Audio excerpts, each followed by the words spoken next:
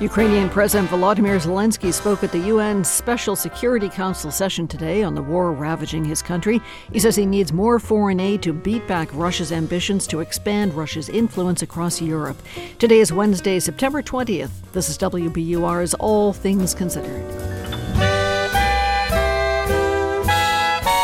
Good afternoon, I'm Lisa Mullins. Also coming up, in 2014, two scientists, one in Nigeria, one in the U.S., teamed up to quickly diagnose deadly diseases emerging in West Africa.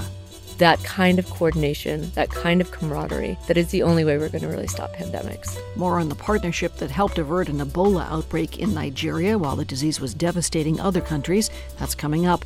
And the late pop culture icon once said he painted over 30,000 works of art in his lifeline, but it's rare for an authenticated Bob Ross piece to come to the market. One just has.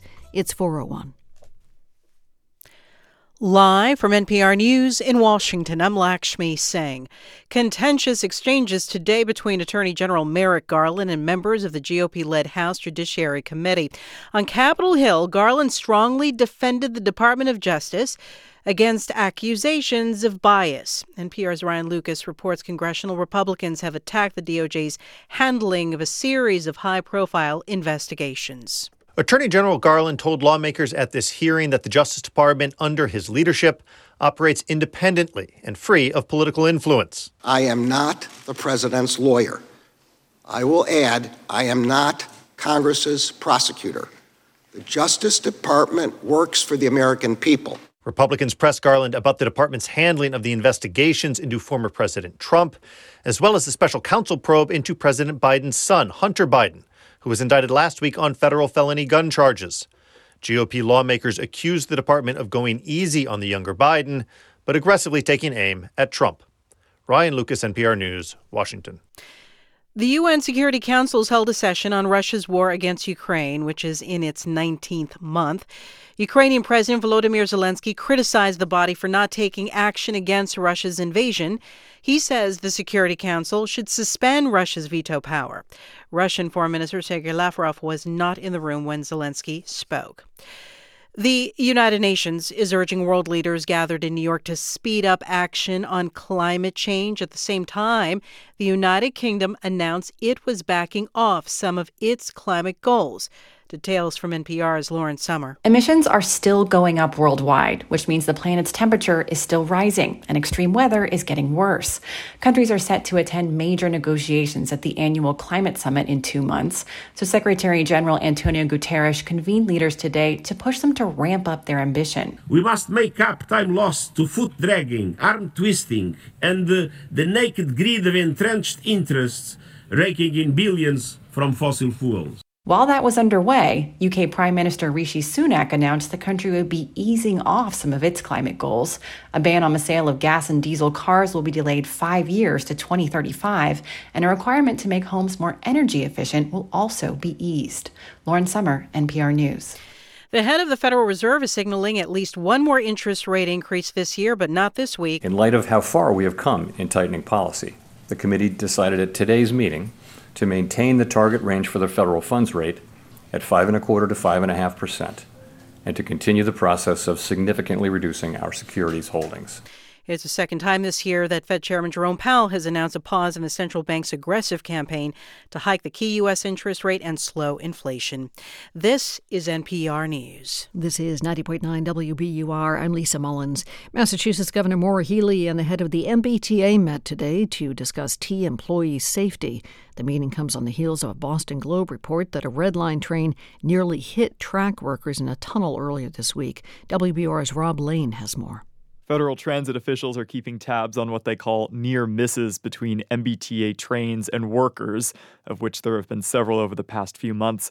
Governor Healey told WBUR's Radio Boston such incidents are unacceptable, but she has confidence in T General Manager Phil Eng to fix the issues. Safety of workers and riders is our top priority. And so, nobody wants this with greater urgency than I do. The governor's meeting with Eng today comes after a meeting yesterday also focused on transit safety between Healey, Eng, and the head of the Federal Transit Administration.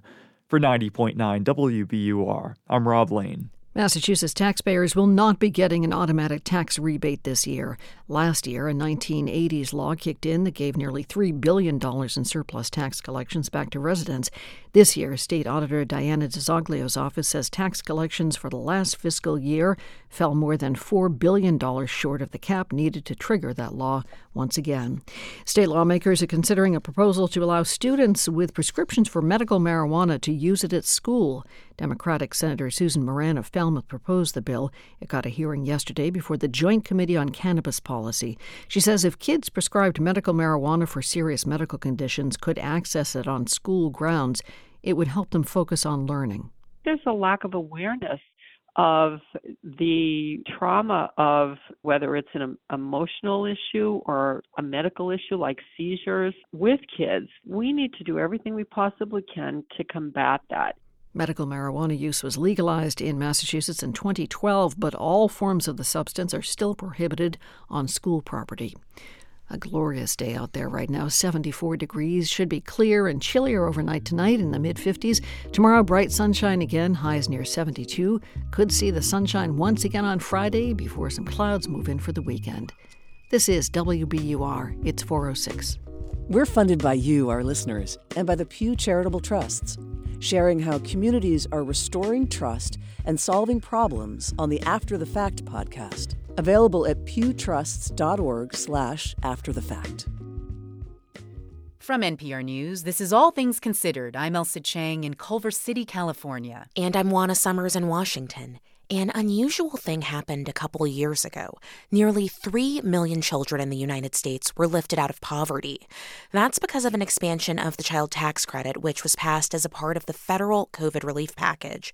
Fast forward 2.5 years, those expanded tax credits have expired, and new census data released last week show child poverty has surged to pre-pandemic levels. Many in Washington would like to see the child tax credit expanded again, including Florida Senator Marco Rubio, a Republican. Senator Rubio, unlike his Democratic counterparts, wants the expanded child tax credit to include work requirements. Senator Rubio, thanks for joining us today. Thank you. Thanks for having me.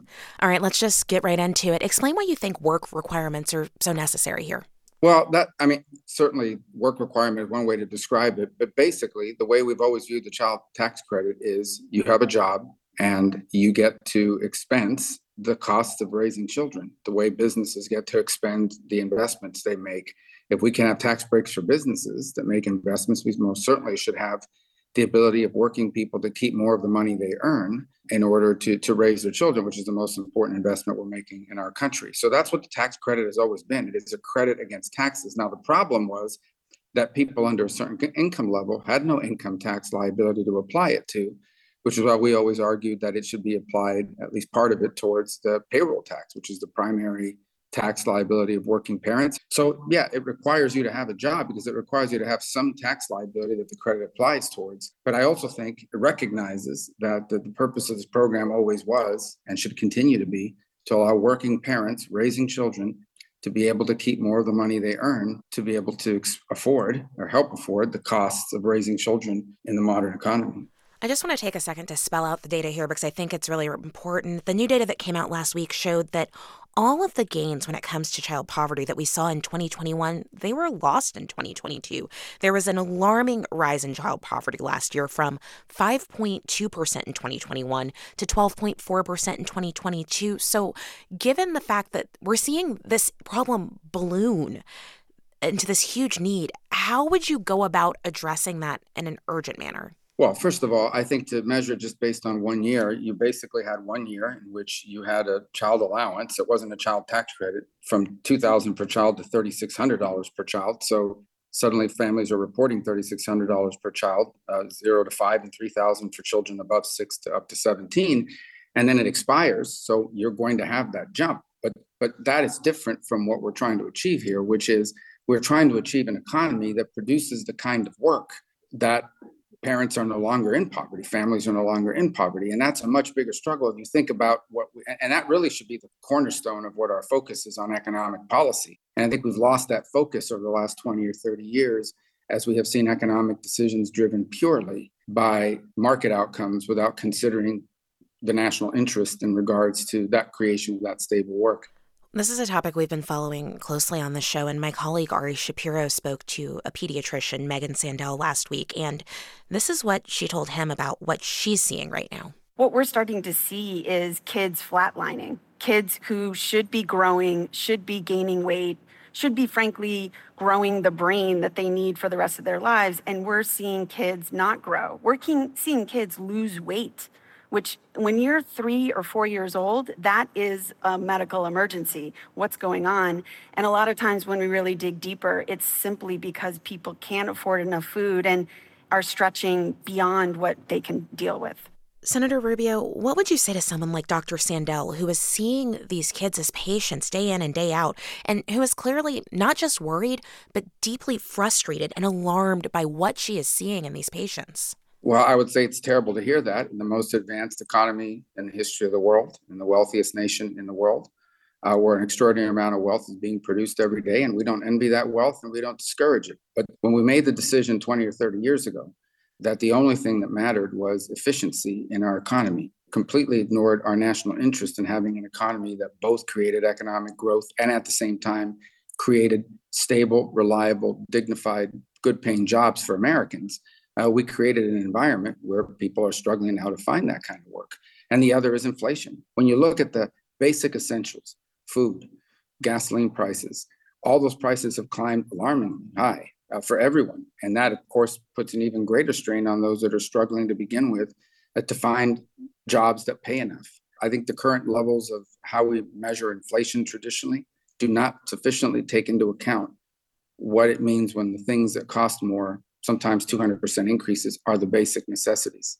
I understand throughout our conversation, there's kind of this fundamental notion of this is a tax credit, so therefore it's linked to someone's employment. But I guess after hearing what Dr. Sandell just said and the urgency with which she's talking about these 3 or 4-year-old kids that are losing weight, not growing the way that they should, how do you think about the best way to reach those families and those kids with the urgency that their health needs to ensure that the kids who need the help the most are able to receive it as quickly as possible? Well, listen, I think in that realm, and again, children should not be punished because parents don't want to go work or what have you, or parents can't find a job. So the point is, that there's a bunch of other programs out there that we should have the debate over, whether there should be an increase in nutritional assistance, whether there needs to be a more targeted focus on some of those social safety net programs for purposes of helping children who face these circumstances.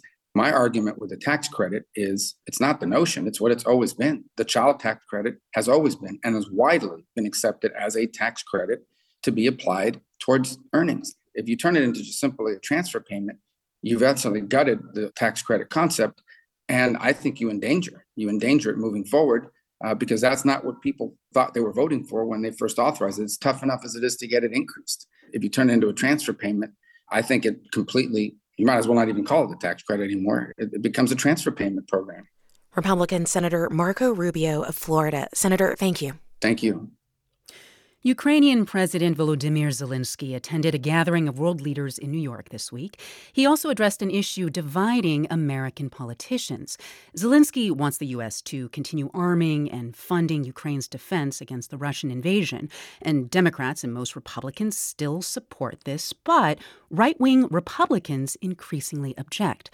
Zelensky spoke with our colleague Steve Inskeep of NPR's Morning Edition, who is in New York. Hi, Steve. Hey there, Elsa. Hi. Okay, so how did Zelensky address those objections from some Republicans? Well, he's careful always not to say that he's wading into American politics, but he knows what's going on here, and you mentioned it.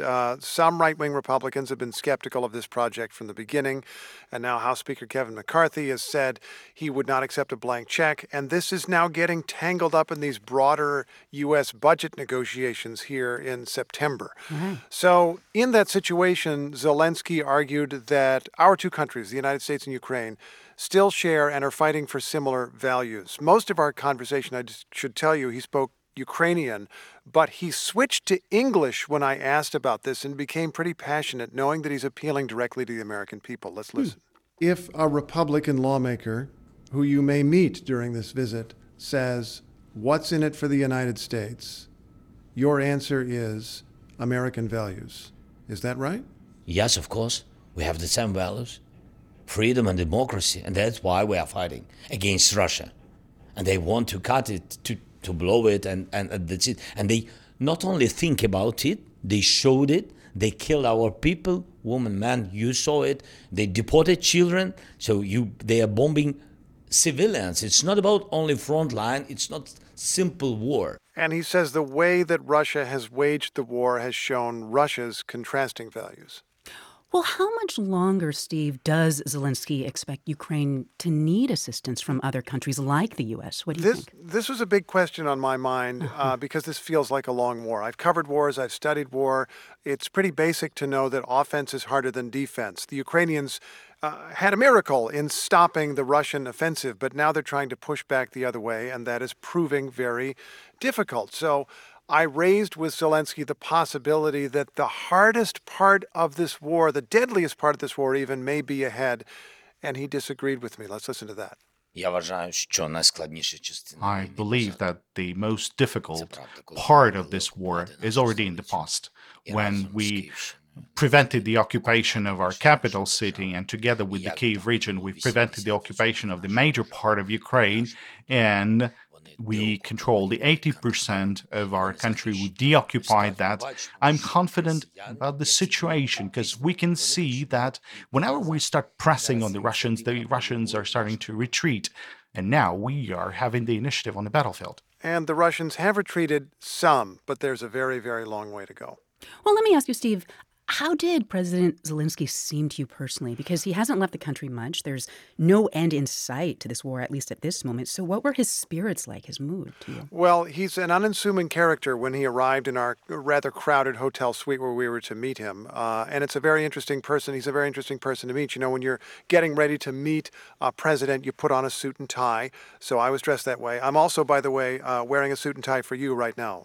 Thank you. I quite appreciate that. But of course, he's wearing the military fatigues or military gear that he's worn elsewhere in the world. But when all attention focuses on him, you get a sense of the weight on this person. And parts of our conversation were contentious when we looked into questions like, will Ukraine be able to resume their elections as they fight as the front line of democracy?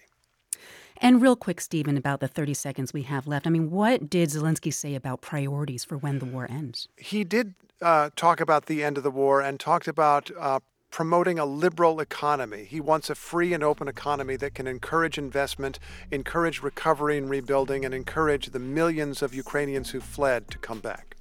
That is NPR's Steve Inskeep. Thank you so much, Steve. Always glad to do it. And I understand that there will be lots more on Morning Edition in the next couple days. All Things Considered from NPR News. This is 90.9 WBUR. King Charles is making his first visit to France since Brexit in a symbolic gesture that Britain is ready to move on from the contentious separation from the EU. That story and much more coming up in about 15 minutes on WBUR. We're funded by you, our listeners, and by Cityside Subaru, introducing the all-new, all-electric Subaru Solterra on Route 60 in Belmont and at citysidesubaru.com. Love is now electric. And Davis Malm, committed to protecting your intellectual property one idea at a time. Learn more at davismalm.com, DAVISMALM. Stocks slid on Wall Street today. The Dow fell about 0.2%. S&P lost nearly 1 full percent, and the Nasdaq dropped more than 1.5%. Bostonians looking to bike along historic canals and eat genuine stroopwafels now have another way to get to Amsterdam. Starting today, JetBlue is offering nonstop flights between Logan and Schiphol Airport in the Netherlands. It's 4:19. We're funded by you, our listeners, and by the Lyric Stage with Assassins. Stephen Sondheim's musical masterpiece looks inside the shattered minds of presidential assassins through October 15th. LyricStage.com. And Delta Dental, reminding you that a healthy smile is a powerful thing. Discover the connection between oral and overall health at expressyourhealthma.org. Red Sox are taking on the Rangers this afternoon in Arlington, Texas, and they're taking it on the chin. In the 7th inning, the Sox are losing 15-4. In the forecast, clear skies overnight tonight. Temperatures in the mid-50s. For tomorrow, should be sunny once again with highs about 72. May see the sunshine again on Friday. 74 degrees now in Boston. This is 90.9 WBUR.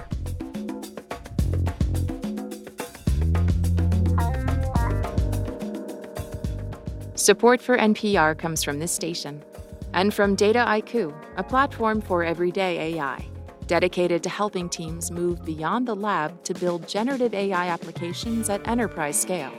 DATAIKU.com.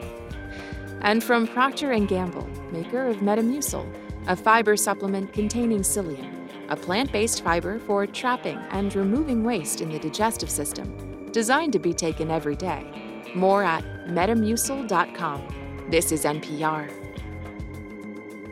From NPR News, this is All Things Considered. I'm Juana Summers. And I'm Elsa Chang. In Morocco, communities are still suffering after a 6.8 magnitude earthquake earlier this month left nearly 3,000 people dead and thousands more injured. That's according to the EU's Emergency Response Coordination Center. In addition to the human toll, thousands of buildings were destroyed, and major questions remain about how to rebuild and house those people who have been displaced. Kit Miyamoto has thought a lot about this. He's a structural engineer who specializes in earthquake resiliency, and he's currently in Morocco, traveling around the villages and assessing damage from the earthquake. When I caught up with him from Marrakesh, I asked him what's been standing out so far. First of all, if the villages or structures are built on top of rock area, like a bedrock, versus the soft soil in the bottom valley, it has a huge difference in performance. So that's something that we noticed, that first thing, okay? And secondly, this area been obviously earthquake prone for millions of years, naturally, right? So interesting part of it, actually, believe it or not, traditional architecture here evolved throughout this earthquakes over the centuries. So if you built right way, like a really follow the tradition way, it actually performed really well. Interesting. The more traditional techniques of building these homes is actually more secure during earthquakes. Exactly. For example, where they built a roof is made of a wood, and you actually put this wood or timber almost penetrate through the wall, so when the shaking happens, it doesn't fall off. So if you build like that, actually, they're almost indestructible, actually, because such a solid structure, But unfortunately, over the years, many builders told me that owners want to cut costs, so therefore they don't want to pay for it. So builders cut corners, and some of the villages we visited, it's pretty amazing. I mean, one village we visited, but it was about 500 people used to live there. 20% died. You're talking about, only 400 left. It's just amazing. Just that the earthquake was at 11 p.m. And here people that do stay up late. So, it was a good thing 11 p.m. Even if it's at 1 a.m., 3 a.m., probably more people died, Because they would have been in bed and not knowing to escape. That's right. That's exactly correct. How much of a risk are aftershocks at this point? Very big. And how much is that complicating efforts to provide safe homes for thousands of displaced people right now? It's very, risks are high. I mean, aftershock usually lasts for magnitude 6.8. It will last probably 1 year. And sometimes aftershocks even bigger than the first one. That's why people are pretty scared. They don't want to go back home yet. Even if some of our, village buildings are completely fine. There's no cracks, but they don't want to go there, which I completely understand that. So as you're looking to help these communities rebuild there, how hard do you think it will be to balance the desire to preserve the cultural aspects of so much of the architecture there that has been destroyed, while also making them safer? I think that the both coexist. If you really look carefully how the ancients, built, they understand the seismic risk. They understand how they build things, to preserve lives. They know how to do that. We just got to make sure that type of a very detailed understand, nature of it, what they're doing it, to extract the information and then train the other masons and contractors in the area. And as these communities embark on the huge challenge of rebuilding, what is most needed right now? I think money. I was talking to some village elders, maybe 50% of the houses there is completely collapsed, right? Gone. And they lost something about like 40 people out of 300 people. I mean, just bad. They said that they are going to stay. They want to rebuild. My question was, do you have enough money to reconstruct? There's no. It's a poor area. We estimate about the somewhere between $300,000 to $500,000 to reconstruct whole thing, whole village. I mean, yes, that's a lot of money, but also if you look at how many people impacting it, it's so much. Talking about 500 people here. You know what I mean? So I think that each of us have to contribute little by little to make this happen because this disaster is huge. That is Kit Miyamoto. He's a structural engineer who's currently assessing earthquake damage in Morocco. Thank you so much for spending even this small amount of time with us. Thanks so much. I really appreciate it.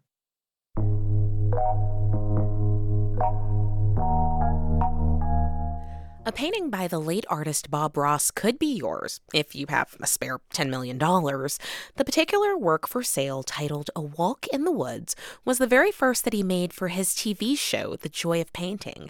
Bob Ross would go on to paint hundreds of canvases in front of the camera, but this is just one of a handful that have been up for sale since his death in 1995.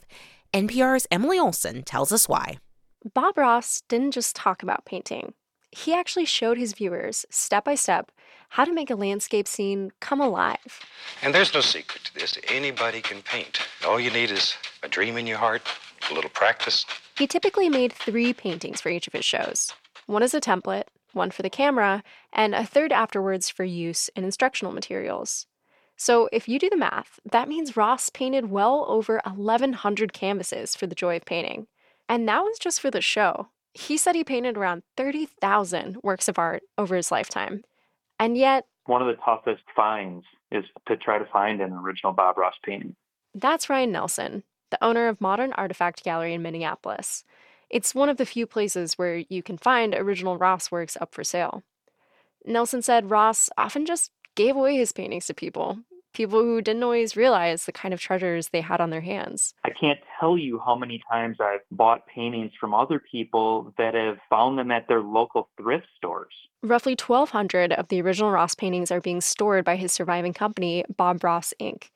Kowalski says she can imagine how Ross might have reacted to that sticker price. Bob's thing was never really selling his paintings. He wanted you to paint your own and put it on your wall. So this painting that's up for sale now, A Walk in the Woods, it's a pretty rare commodity. It underwent a painstaking analysis in order to prove it was a Bob Ross original, and also that it was the very first one he painted for his show. And the way we did it was just very, very carefully study all of the different knife work and brush strokes.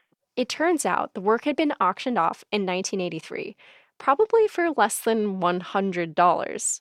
That's according to Ryan Nelson, whose gallery now owns the painting and is selling it for nearly $10 million. Kowalski says she can imagine how Ross might have reacted to that sticker price. I think he would have just blushed and giggled like crazy. I do. After all, for the so-called people's painter, inspiring others was always the goal. The fame, that was just a happy accident. Emily Olson, NPR News.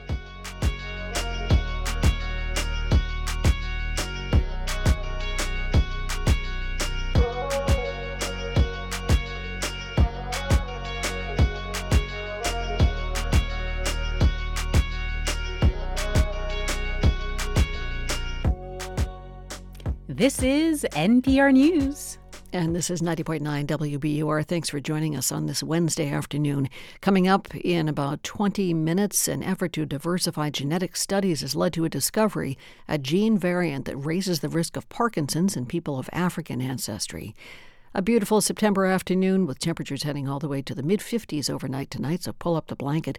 Tomorrow should stay sunny and dry, not too warm, about the low 70s. The work week ends with sunshine and clouds on Friday, still dry, highs in the upper 60s, and that could be it for the stellar weather. We could have rain moving in for the weekend. Red Sox and Rangers are going into the 8th inning down in Texas, and it's tough going for Boston. The score is still 15-4 Rangers. This is WBUR. We're funded by you, our listeners, and by UMass Chan Medical School, advancing together by using collaboration to drive new discoveries. More at umassmed.edu/together. And Office of the Massachusetts State Treasurer. Check to see if you have unclaimed property at findmassmoney.gov. Ukrainian President Volodymyr Zelensky says Russia shows its values by the way it's waging war. Not just a war on the front line. No. Energy system, occupied Zaporizhia, nuclear plant.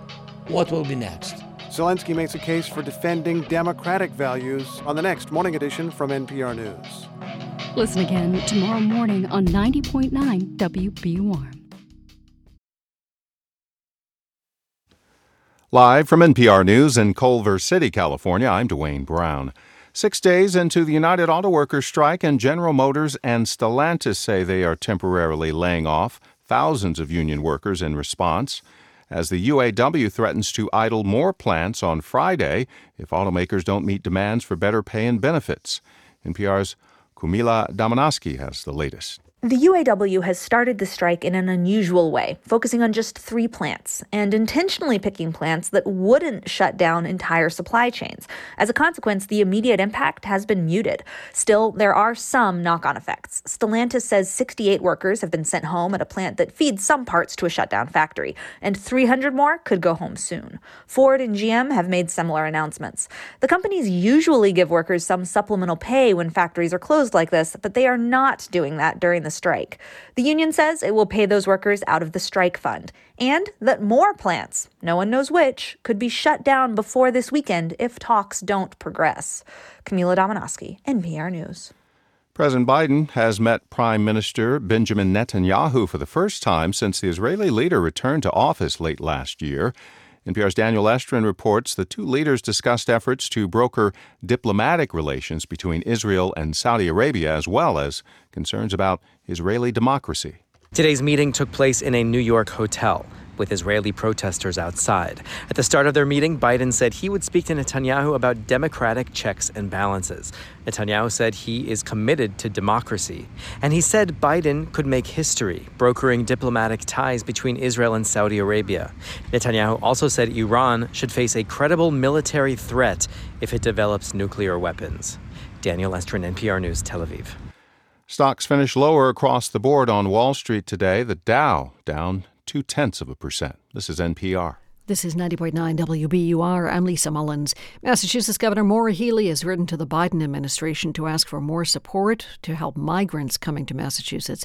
She says some 10,000 new arrivals are now living in the state's emergency shelter system, and neither the administration nor congressional leaders are responding adequately to the crisis. We need action, and we've given them exactly what they need to do. You know, my letter to the White House could not have been more clear in terms of simple steps that could be taken to address this. Also, Congress has an opportunity to act, but so far, they're not willing to. Healey spoke today on WBUR's Radio Boston. Earlier this year, Healey opened new shelter spaces and declared a state of emergency to deal with a high number of migrants who have arrived.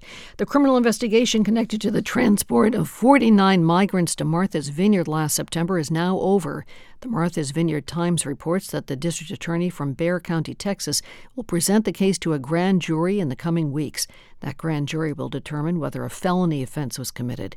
The migrants were sent from Texas to Massachusetts on flights arranged by Florida Governor Ron DeSantis. The National Fisheries Service is getting $82 million in federal funds to help protect endangered right whales. Eve Zukoff reports. Conservationists are applauding the investment, pointing to the fact that North Atlantic right whales are approaching extinction, with fewer than 350 individuals remaining. The biggest part of the funds will go toward better monitoring systems for the whales, including satellite tagging and acoustic monitoring. Almost $18 million will go toward developing on-demand or ropeless fishing technology, and then training fishermen to use the new gear, which is designed to reduce whale entanglements. The rest of the money will focus on reducing whale collisions with boats and enforcement efforts. For the New England News Collaborative, I'm Eve Zukoff. 74 degrees in Boston. The forecast is coming up. We're funded by you, our listeners, and by the Peabody Essex Museum, presenting the Salem Witch Trials, Restoring Justice. On view now. Learn more at PEM.org. Starlit skies tonight, a bit chilly as we dip to the mid-50s. Tomorrow should bring back the sunshine, some clouds around, but a lot more sun, with highs just above 70, which is where it is now, 74 degrees in Boston at 4:35.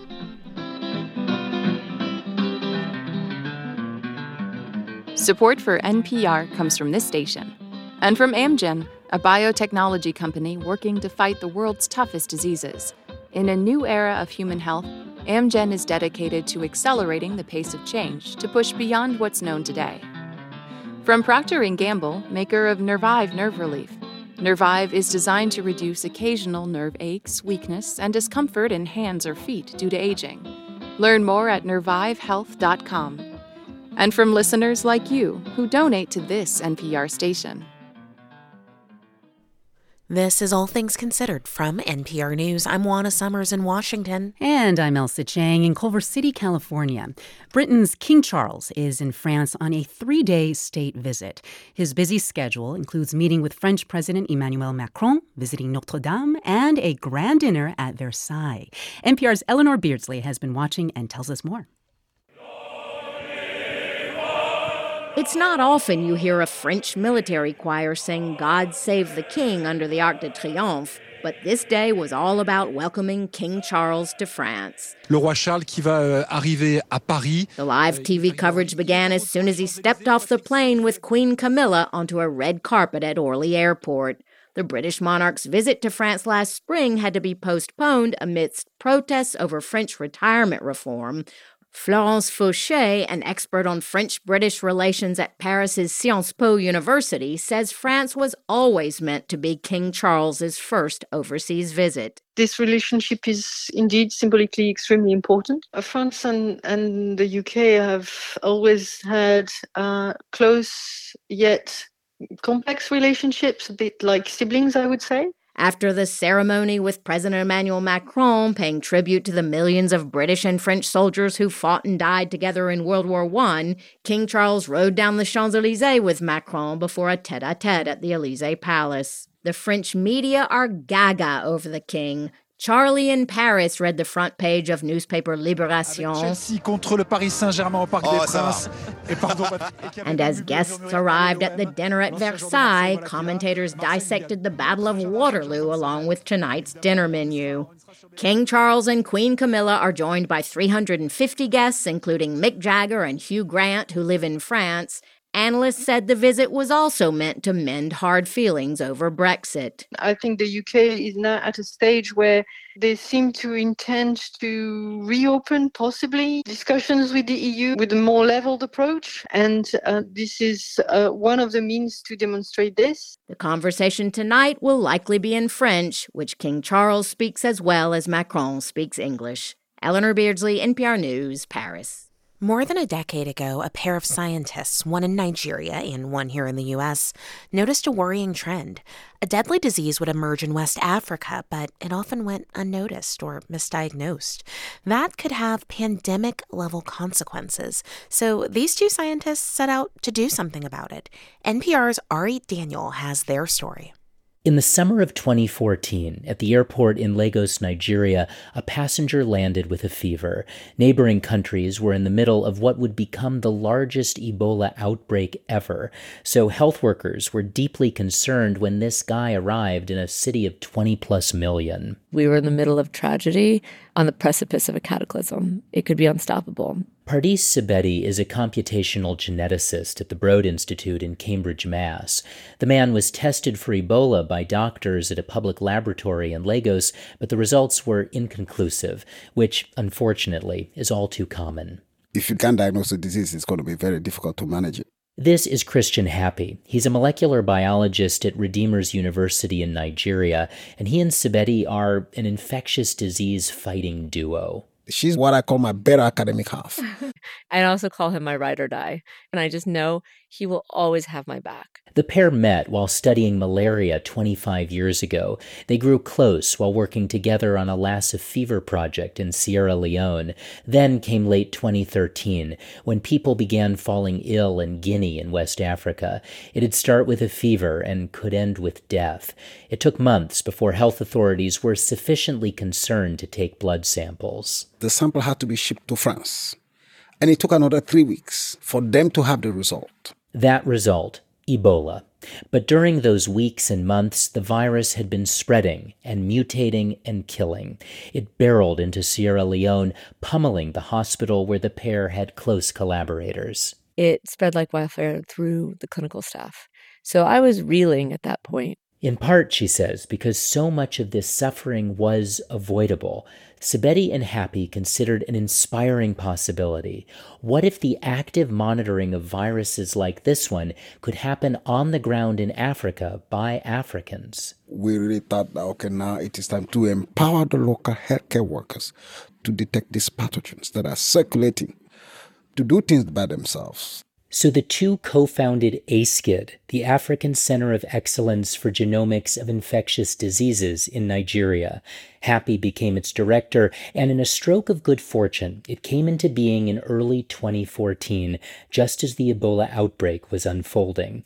So when the test of that feverish passenger in Lagos came back inconclusive, the authorities rang up Happy. Maybe ACID could diagnose the man's disease. I knew I was going to be dealing with something very dangerous. And I remember telling my wife, if I don't make it back, take care of the children. And she told me, go, God is going to be with you. Happy drove to the lab, put on the PPE that Sibeti had sent over for a situation like this. Just before dawn, they had their answer. We were able to see that, oh my God, this is Ebola. Happy advised officials on how to implement contact tracing, isolation, and ongoing monitoring. In Guinea, Liberia, and Sierra Leone, more than 11,000 people died of Ebola. But in Nigeria, there were only 8 deaths, largely because Happy and ACID were able to diagnose Ebola there, not in weeks or days, but in hours. This is ACID's war plan for thwarting disease in the region. Let's say someone shows up at a clinic or hospital with a fever. But you don't know whether it's malaria fever or it's Ebola fever or it's yellow fever. Everything is fever. ACID has a battery of tests for each of these and more, but if those don't return any hits, then they sequence the genetic material of the unknown pathogen, and that gives them a way to detect this new thing. You can just immediately that day be off to the races with a working diagnostic, which can then be pushed out to health facilities to track the outbreak and take measures to contain it. ACID's now empowering others to do this work themselves. They've trained over 1,500 people from 48 African countries. The most profound thing that ACID is doing is creating a continent of people who are classmates in the same enterprise together. That kind of coordination, that kind of camaraderie, that is the only way we're going to really stop pandemics. This spring, ACID will move into a new state-of-the-art building on the Redeemers University campus. At the opening ceremony, they'll play a new mix of this song. Sibeti, who's also a rock musician, by the way, wrote the lyrics in the middle of the Ebola outbreak back in 2014, right after she and Happy lost all those dear colleagues and friends. When I listened to this, I was like, wow. I can tell you I had tears in my eyes.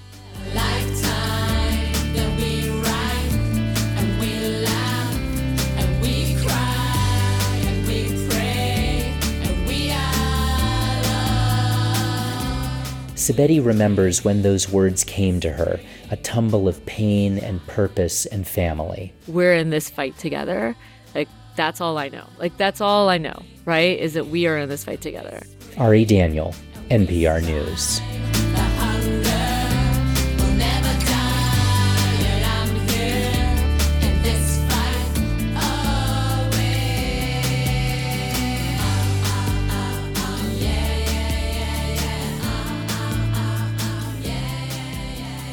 You're listening to All Things Considered from NPR News.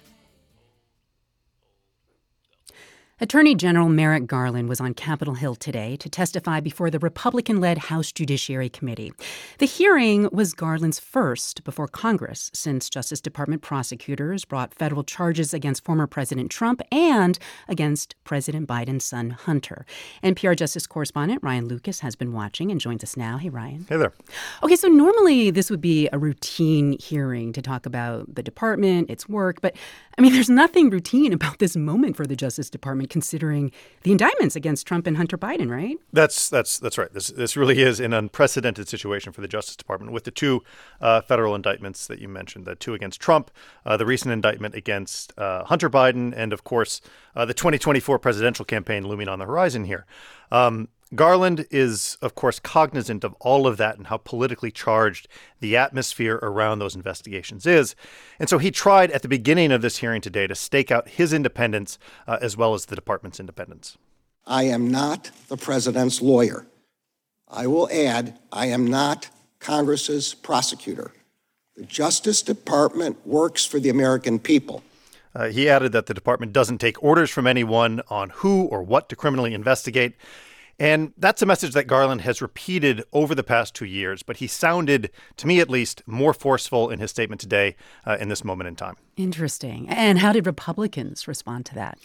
Well, look, they've been accusing Garland of weaponizing the Justice Department, of going after Trump and January 6th rioters and going easy on Hunter Biden. And those are allegations that we heard from them again today. A big focus for Republicans was on the department's handling of the Hunter Biden investigation. That's an investigation that has been led since 2019 by the U.S. Attorney for Delaware, a man by the name of David Weiss. Weiss was originally appointed during the Trump administration, and Garland kept him on as U.S. Attorney specifically to continue to lead the Hunter probe even after the Biden administration came into office. Now, Republican criticism of the investigation is driven, at least in part, by testimony from two IRS agents who've accused the department, in essence, of kind of slow-rolling the probe. Now, Garland today repeated again and again in the face of Republican questions that he has not interfered in Weiss's investigation and that Weiss has had the authority to pursue this case as he sees fit. And then Garland recently appointed Weiss as special counsel, right? That's right. That happened last month. And as part of that, Weiss will eventually write a report on the investigation and likely testify before Congress. And while the investigation has been running, as I said, since 2019, Hunter Biden was indicted last week on 3 federal felony gun charges, and he could still face other charges. Right. Okay, well, I mean, the 2024 election is just around the corner, and the Republican frontrunner, former President Trump, is facing 2 federal indictments. How big a role do you think that larger political reality played in today's questioning of Garland? So Garland has tried since he took over as Attorney General to extricate the department from politics, to wall it off from outside influence. And a lot of legal observers think he's done a good job of reestablishing norms on that front. But it is impossible to shield the Justice Department from the political winds of Washington, from the political winds of Capitol Hill.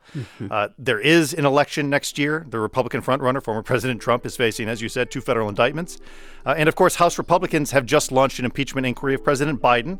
And Hunter's personal and legal troubles, including the special counsel's investigation, are central to that. So hearings like today aren't so much about oversight as they are an opportunity for lawmakers to try to advance their own political narratives.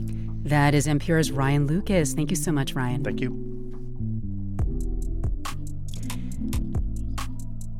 This is All Things Considered from NPR News. And coming up in about 20 minutes on WBUR's All Things Considered, House Republicans in competitive districts could face blowback for attempts to impeach President Biden. That story and much more is still to come. We're funded by you, our listeners, and by Brown University's Masters in Technology Leadership, preparing strategic leaders with innovative skills. Professional.brown.edu. And Volante Farms in Needham, with the first hint of fall. Local apples, mums, and cider donuts fresh every morning. VolanteFarms.com for a current list of apples and hours. Clear skies for the quarter moon tonight, down around the mid-50s overnight. We should see a good share of sunshine tomorrow, down a few degrees from today, about 72 for a high. Friday, pretty much the same thing. Sunny skies, fair weather clouds, breezy and dry, around 70 degrees. Too early to say for sure, but we may have wet weather moving in for the weekend. At the top of the 9th inning, down in Arlington, Texas, the Red Sox are taking a spanking. Rangers are still in the lead, 15-4. This is 90.9 WBUR, 74 degrees in the Boston area at 4:49. We're funded by you, our listeners, and by Goddard House Assisted Living in Brookline, embracing the aging experience for seniors in the Boston area. Learn more about their innovative programs at goddardhouse.org. And Vermont Tourism, trip ideas and planning tools available at vermontvacation.com. Vermont, a little bit like a dream, very much open.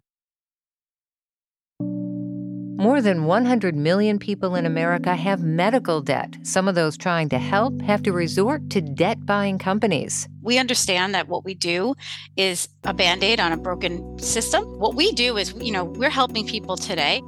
How does the debt-buying industry work? Who wins and who loses? That's On Point tomorrow at 10 on 90.9 WBUR, Boston's NPR news station.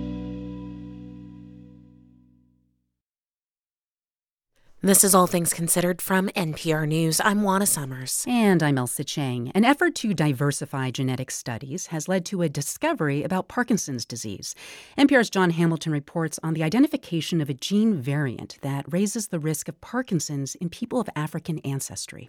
Scientists have found dozens of gene variants associated with Parkinson's, a brain disorder that can impair a person's ability to move and speak. But many other risky variants remain undetected. Andy Singleton of the National Institutes of Health says that's partly because of the way most genetic studies have been conducted. Our basis of knowledge for genetics in Parkinson's disease was limited to Northern European populations. So we decided to diversify that endeavor and seek ways to globalize genetics. By joining the Global Parkinson's Genetics Program, which includes researchers from around the world. The goal? Collect and analyze genetic samples from more than 150,000 people with a range of ancestries. Sarah Bondre-Siga, a molecular geneticist at the NIH, says the first step was to make sure local groups collecting samples were also benefiting from the effort. For a project to succeed, we have to always ask, is this something you are interested in? Is this something you want to learn? And then take it from there. Many groups wanted easy access to the genetic information they were collecting and help learning how to analyze it.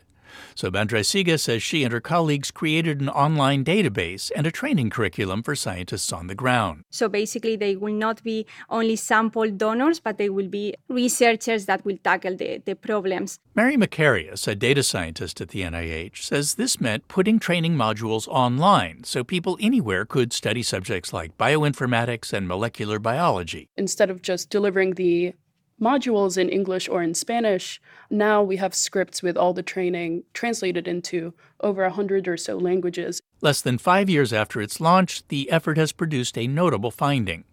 It came from an analysis of nearly 200,000 samples from people in Nigeria as well as U.S. residents with African ancestry. Andy Singleton of the NIH says the analysis found that Parkinson's was more common in people whose chromosomes had at least one copy of a specific gene variant. If you carry one, it increases your risk by about 50%, something like that. If you carry two, it increases your risk by about 400%. The variant affects a gene called GBA1. A different variant of that gene is known to raise the risk of Parkinson's in people of European ancestry. But this new one is found almost exclusively in people of African descent. And Singleton says it affects brain cells in a different way. This shows the potential of working together, the potential of making new findings in populations around the world and using this global collaboration to understand disease. The discovery, published in The Lancet Neurology, was cause for celebration at a scientific meeting in Denmark a few weeks ago. Ekemini Riley is managing director of Aligning Science Across Parkinson's. The air about the whole meeting was just abuzz with excitement, right? This is much earlier than any of us expected to get a major finding. So that's one big thing. Riley, an expert in molecular medicine, says the finding is especially meaningful to her because she has family from Nigeria. And she says the discovery could eventually help scientists develop a treatment specifically for people with this gene variant. We can then target that specific protein that's gone wrong or specific molecule. That's the goal, is to get to that level of precision. Riley predicts there will be more discoveries about Parkinson's now that genetic studies are going global. John Hamilton, NPR News. That bottle of extra virgin olive oil sitting in your kitchen might not be something you use every single day. The good stuff is expensive after all. But in Spain, olive oil has been quite affordable until now. Miguel Macias brings us this report. It is busy at a popular breakfast spot in a working-class neighborhood of Seville in southern Spain. People often eat breakfast out, but by far the most popular kind of breakfast is toast with olive oil and Spanish ham. Spain is the world's largest producer of olive oil, and most of it comes from the south, Andalusia. So it's no surprise that tables at cafes feature an actual bottle of extra virgin olive oil customers can freely pour on their toast. You'll find it at breakfast, in most daily meals, and families always have plenty of olive oil at home. You get the point. Olive oil here is cheap. Basically, we had at least 2 very bad crops, so that has created a certain scarcity. Cheap no more. That was Javier Rivas, an economist and professor at EAE Business School in Madrid. He says the recent drought has cut production of olive oil in Spain drastically. The weather conditions have been very bad for crops in general. We have a terrible drought, and that has provoked that the oil prices have increased more than 100% in 11 months. And it's not just the lack of rain in Andalusia, which is down 22%. It's also the heat.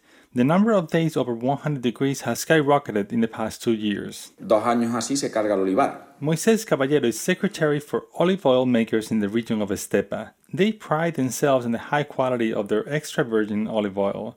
He says that 2 more years of this kind of climate will simply kill olive tree plantations in the south of Spain. El tema estratégico es el agua. The most strategic element is water. It's a very delicate matter, and we are already late when it comes to addressing it. Our sector is ready to invest in new technologies, such as desalinating seawater to use it in a highly efficient way to water olive tree plantations. But this kind of price hike might become a common occurrence.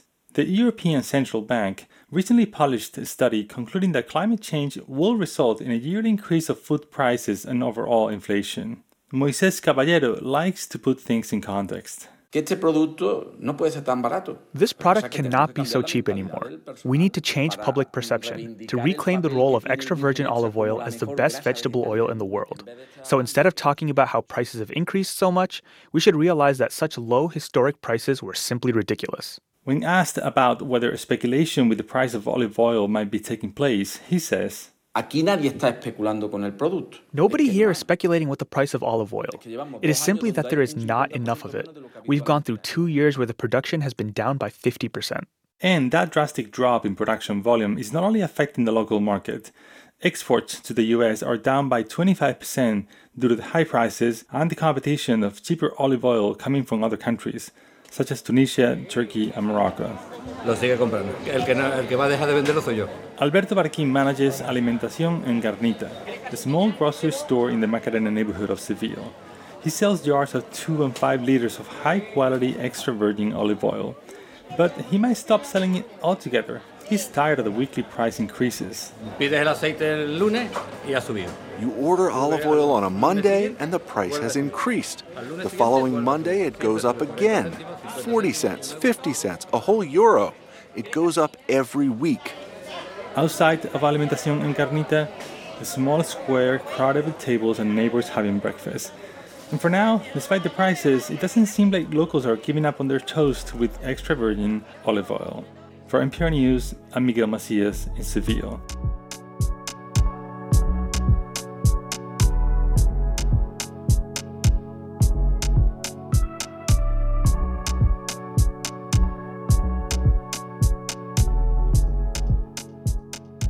You're listening to All Things Considered from NPR News.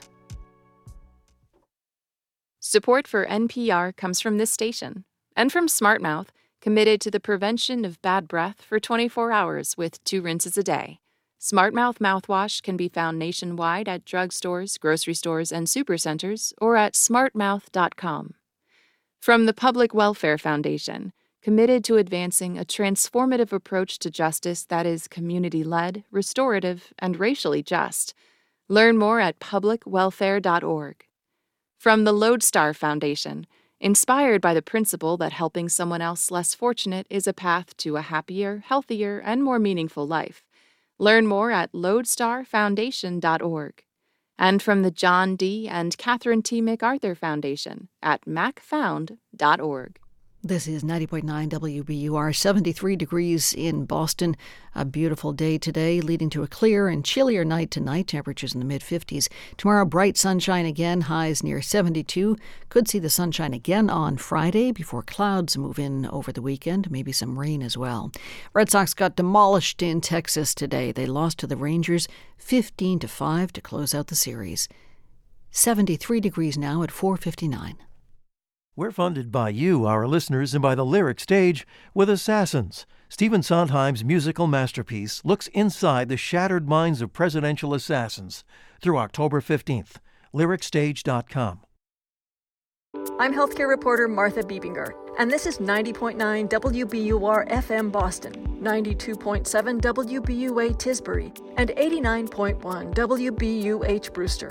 Listen anytime with our app or at WBUR.org. WBUR, Boston's NPR news station. 5 Americans who were detained for years in Iran stepped off a plane in the U.S. this week and into the arms of their loved ones. When you finally get to hug someone you've been struggling to get out for the past 8 years and you finally get to do it, but it's joy, absolute joy. We'll hear from the brother of one of the former prisoners. This is All Things Considered. I'm Lisa Mullins. Also ahead, the Federal Reserve held interest rates steady today, but hinted that one more rate hike may be needed this year to bring inflation under control. And the system Massachusetts uses to manage the wait list for subsidized housing is flawed. Hundreds of apartments have sat empty for a year or more, while thousands of people hope for housing. Housing officials are frustrated. If we had more resources, both for materials, contracts, and especially labor and personnel, I have no doubt we'd be seeing these vacancies turned around in half the time. Part 2 of our investigation coming up. It's 5:01. Live from NPR News in New York, I'm Jack Speer. Lawmakers on the House Judiciary Committee questioned Attorney General Merrick Garland today. NPR's Windsor Johnston reports that during his testimony, Garland repeatedly defended the Justice Department against Republican claims of political bias. Merrick Garland pushed back against those allegations, telling lawmakers that he's not the president's lawyer, nor Congress's prosecutor. Garland also told the committee that the Justice Department is open to legitimate oversight, but will not be intimidated. What is dangerous is when anyone singles out a career prosecutor or a career FBI agent, and we know as a matter of fact that that kind of singling out has led to threats. Attesting to the Justice Department's independence, Garland also told lawmakers that he has not interfered in the investigation into Hunter Biden and that no one told him to indict former President Donald Trump. Windsor Johnston, NPR News, Washington. Ripple effects from the auto workers' strike has forced General Motors to temporarily shut down its auto assembly plant in Kansas. As Frank Morris of member station KCUR reports, part shortages and other problems are spreading across the country. The GM Fairfax plant in Kansas City, Kansas, builds mid-size Chevy sedans and small Cadillac SUVs, using parts produced in another GM plant in Missouri. Workers at Fairfax aren't on strike, but UAW workers in Missouri are, which has created a part shortage at the Kansas plant. So GM stopped production there, sending about 2,000 hourly workers home. GM doesn't plan to pay the workers any compensation as the company usually does, because it's idling the plant due to a strike. But the UAW says it will pick up part of the workers' wages from its strike fund. The UAW is striking all 3 big U.S. automakers. Ford and Stellantis have also laid off hundreds of workers in facilities that supply or rely on the plants directly hit by the strike. For NPR News, I'm Frank Morris in Kansas City. People with severe allergies will have to wait for a needle-free alternative to their EpiPens.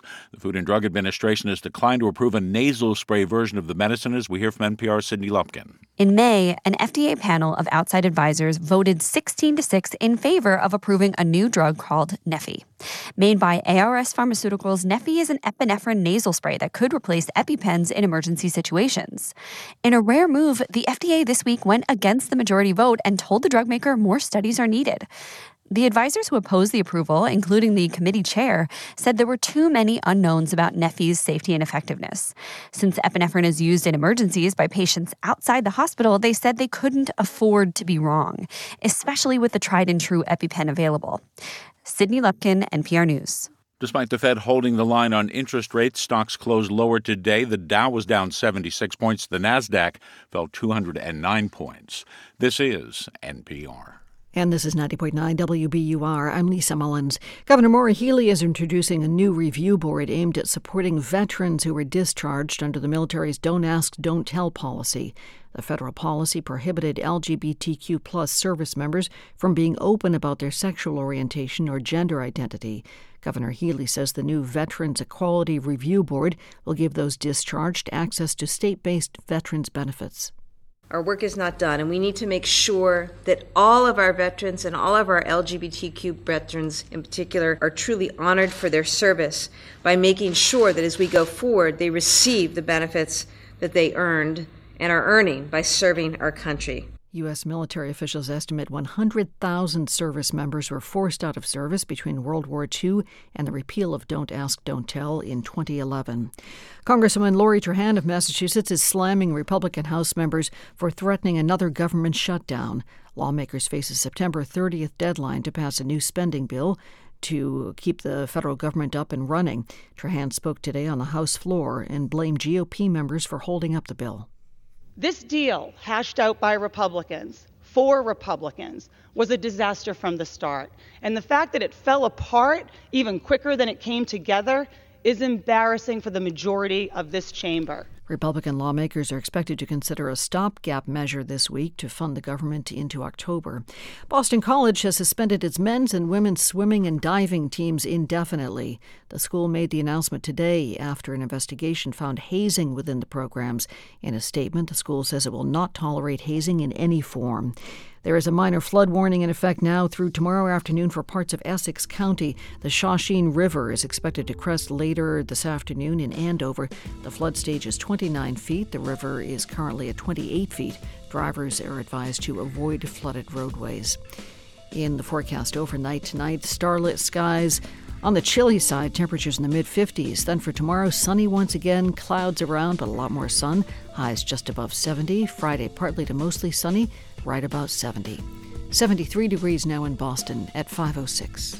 We're funded by you, our listeners, and by the Public Welfare Foundation, committed to advancing a transformative approach to justice that is community-led, restorative, and racially just. Learn more at publicwelfare.org. From NPR News, this is All Things Considered. I'm Juana Summers. And I'm Mary Louise Kelly. If you were watching for any sign that the U.S.-Iran prisoner swap might crack open the door to improved relations between the two countries, you would not have found it at the United Nations yesterday. President Raisi of Iran addressed the diplomats gathered for the UN General Assembly, but he spoke not of diplomacy, but of revenge. Revenge for the 2020 killing by the U.S. of a top Iranian general. Well, this was a strikingly different scene from the one that played out earlier in the day on the tarmac at Fort Belvoir, Virginia. 5 Americans detained for years in Iran stepped off a plane and back onto U.S. soil. Among them, Siamak Namazi, the longest-held U.S. citizen in Iran, detained since 2015, or, as Namazi put it in a statement he released during that long trip back to the U.S., 2,898 days of what should have been the best days of my life stolen from me. Well, when he stepped off that plane yesterday, his brother Babak was there to greet him, and Babak Namazi joins me now. Welcome. Hi, Mary Louise. Describe that moment as you were waiting on the tarmac. Were you practicing in your head what you would say to your brother? It's beyond description what someone goes through as that moment they've been waiting for 8 years finally arrives. I kept feeling this is yet another dream that I'm having, and I was just horrified that I'm going to wake up from it. So it was really just elation and gratitude and disbelief all combined together. What were his words, his first words to you, if I may ask? There were no words. It was us just rushing towards our loved ones and grabbing and holding them for dear life. And it's something I cannot describe, that feeling I've never, ever experienced. When you finally get to hug someone you've been struggling to get out for the past 8 years and you finally get to do it.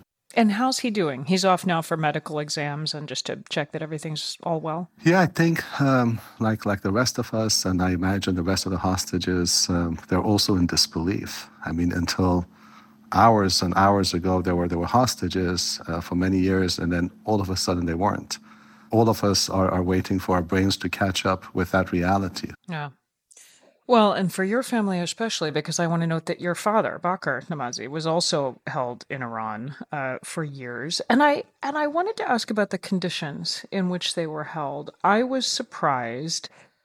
This is back in February to notice that your brother, from inside a Wien prison in Tehran, was tweeting out an interview that I had done with Iran's foreign minister. I guess I didn't realize that news would reach him there and that he was able to tweet it out from the inside.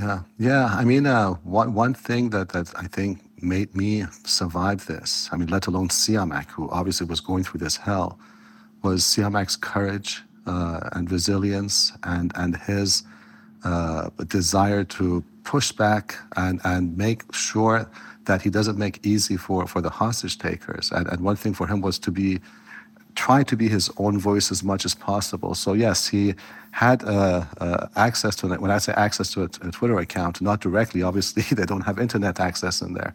So, it was an account that was controlled by us and his lawyers. Okay, so this is you reaching him on a phone in the prison and him reacting and then you being able to communicate for him. Yeah, and I have to tell you, every single time that he was doing these things, I tried to discourage him because I just feared. I was always fearful. And then he said, Babak, I'm in here. What else can they do to me that they haven't done to me? And it's so important for me to be my own voice as well. He was surrounded by evil forces, and yet he was more courageous than I was. While celebrating, of course, we'll have heard some of the criticism of this deal, of this prisoner swap, that it will only encourage more hostage-taking by Iran, and that a deal like this will extend a lifeline to the ruling establishment there.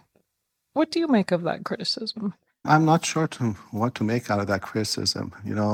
3,000 days, close to 3,000 days is how many days Siamak was held in horrific conditions. About 2/3 of that was for my father. Can you just imagine anyone who criticizes family members to be reunited? Just imagine for one moment what it's like to be, torn away from your family members. And to be clear, I don't think the criticism is being directed at families. It's no, being I know directed it's not. At the U.S. for American policy. I'm sure. I'm not a politician. I'm sure the president made a very, very difficult decision, but a decision that was well-reasoned, and I'm grateful for it, that he made that courageous decision, what it took. But my heart goes out to whoever is, in Iran still, and others in other prisons, other Americans elsewhere.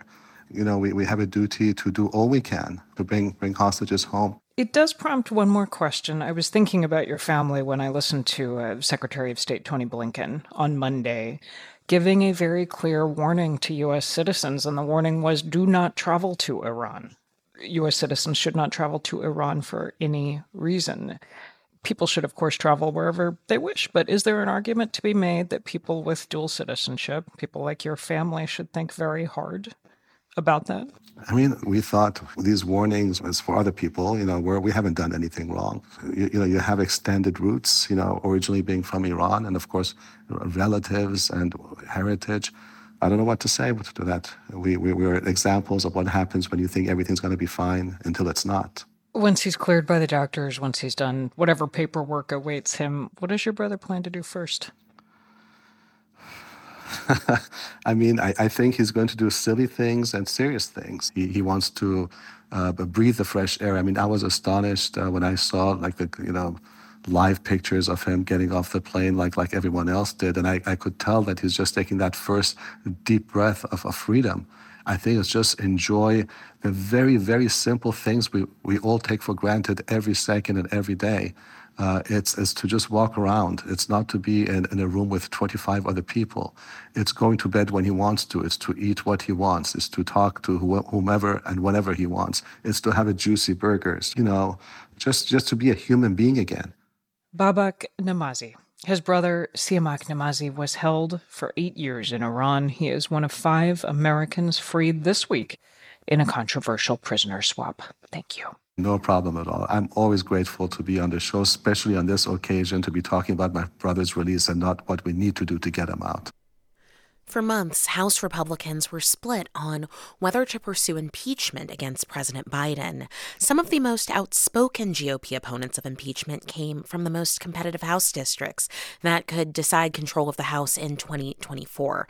But after House Speaker Kevin McCarthy announced an impeachment inquiry was happening, many of these lawmakers said they support the probe. NPR congressional correspondent Deirdre Walsh reports. Nebraska Republican Don Bacon didn't think the House needed to launch an impeachment inquiry. I don't want to get in the spot where we're doing impeachments every president. It's not what the founders wanted. It's not good for our country. President Biden won in his Omaha district in 2020, but Bacon outperformed then President Trump to win re-election. The former Air Force general publicly opposed impeachment, but once the speaker announced an inquiry, he said he would follow his leader. I'm in the military. I give my recommendations, and I move on. Impeachments used to be rare, but in his 7 years in Congress, Bacon says he could be involved in 3 impeachments. I'm going to be in this. It could be my 3rd impeachment out of 5 in our country, in the history of our country. I don't think that's a good precedent, not a good trend. California Congressman John Duarte also represents a purple district. He's quick to point out that the House is now engaged in an impeachment inquiry, not impeachment. It kind of lets us become a grand jury with subpoena power. The inquiry distinction allows McCarthy to thread a needle. Hardline Republicans are happy the process has started, while members in swing districts like Bacon and Duarte can defend against attacks of a rush to judgment. Duarte's rural Central Valley district includes a lot of farmers worried about water issues.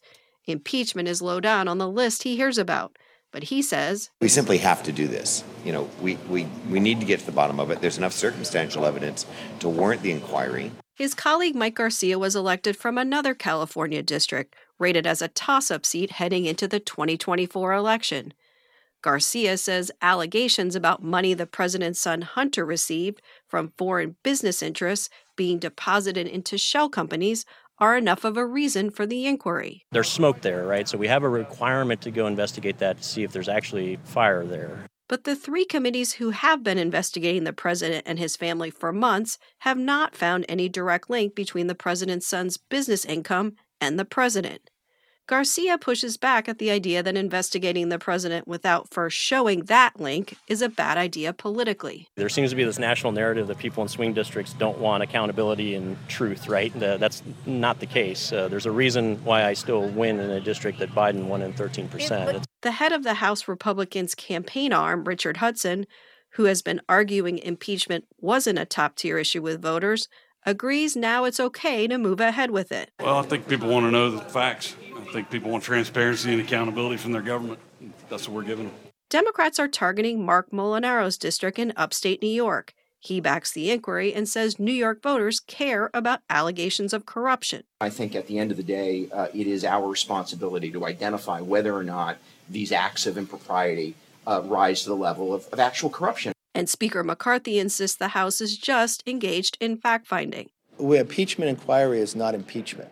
So what impeachment inquiry is to do is to get answers to questions. But it tests whether voters will care about the difference. Now that the Speaker has public support from these most vulnerable members, the House could be getting closer to voting to impeach the president. Deirdre Walsh, NPR News, The Capitol.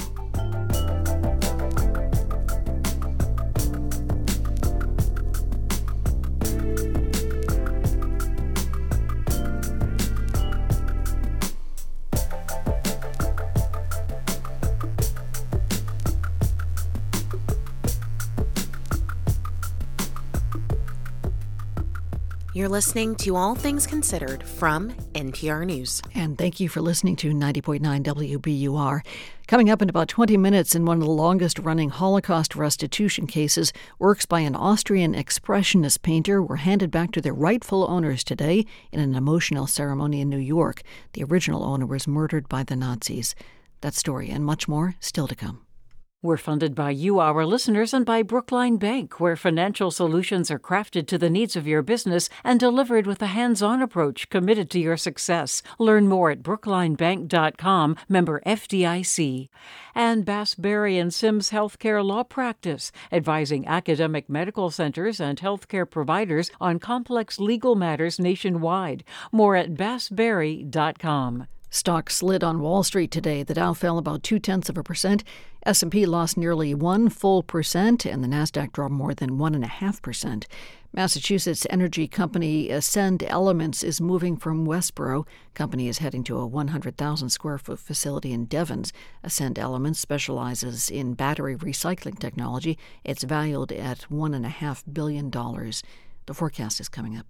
We're funded by you, our listeners, and by the Boston Book Festival, happening in Copley Square October 14th. Bring the kids to see Percy Jackson author Rick Riordan, M.T. Anderson, Jacqueline Davies, and more. It's free thanks to sponsors like the John Henry Family Foundation. Details at bostonbookfest.org. Clear and chilly overnight tonight, temperatures in the mid-50s. For tomorrow, bright sunshine once again, highs near 72 degrees. Could see the sunshine yet again on Friday before clouds and maybe rain moves in for the weekend. This is 90.9 WBUR, 73 degrees in Boston at 5:20.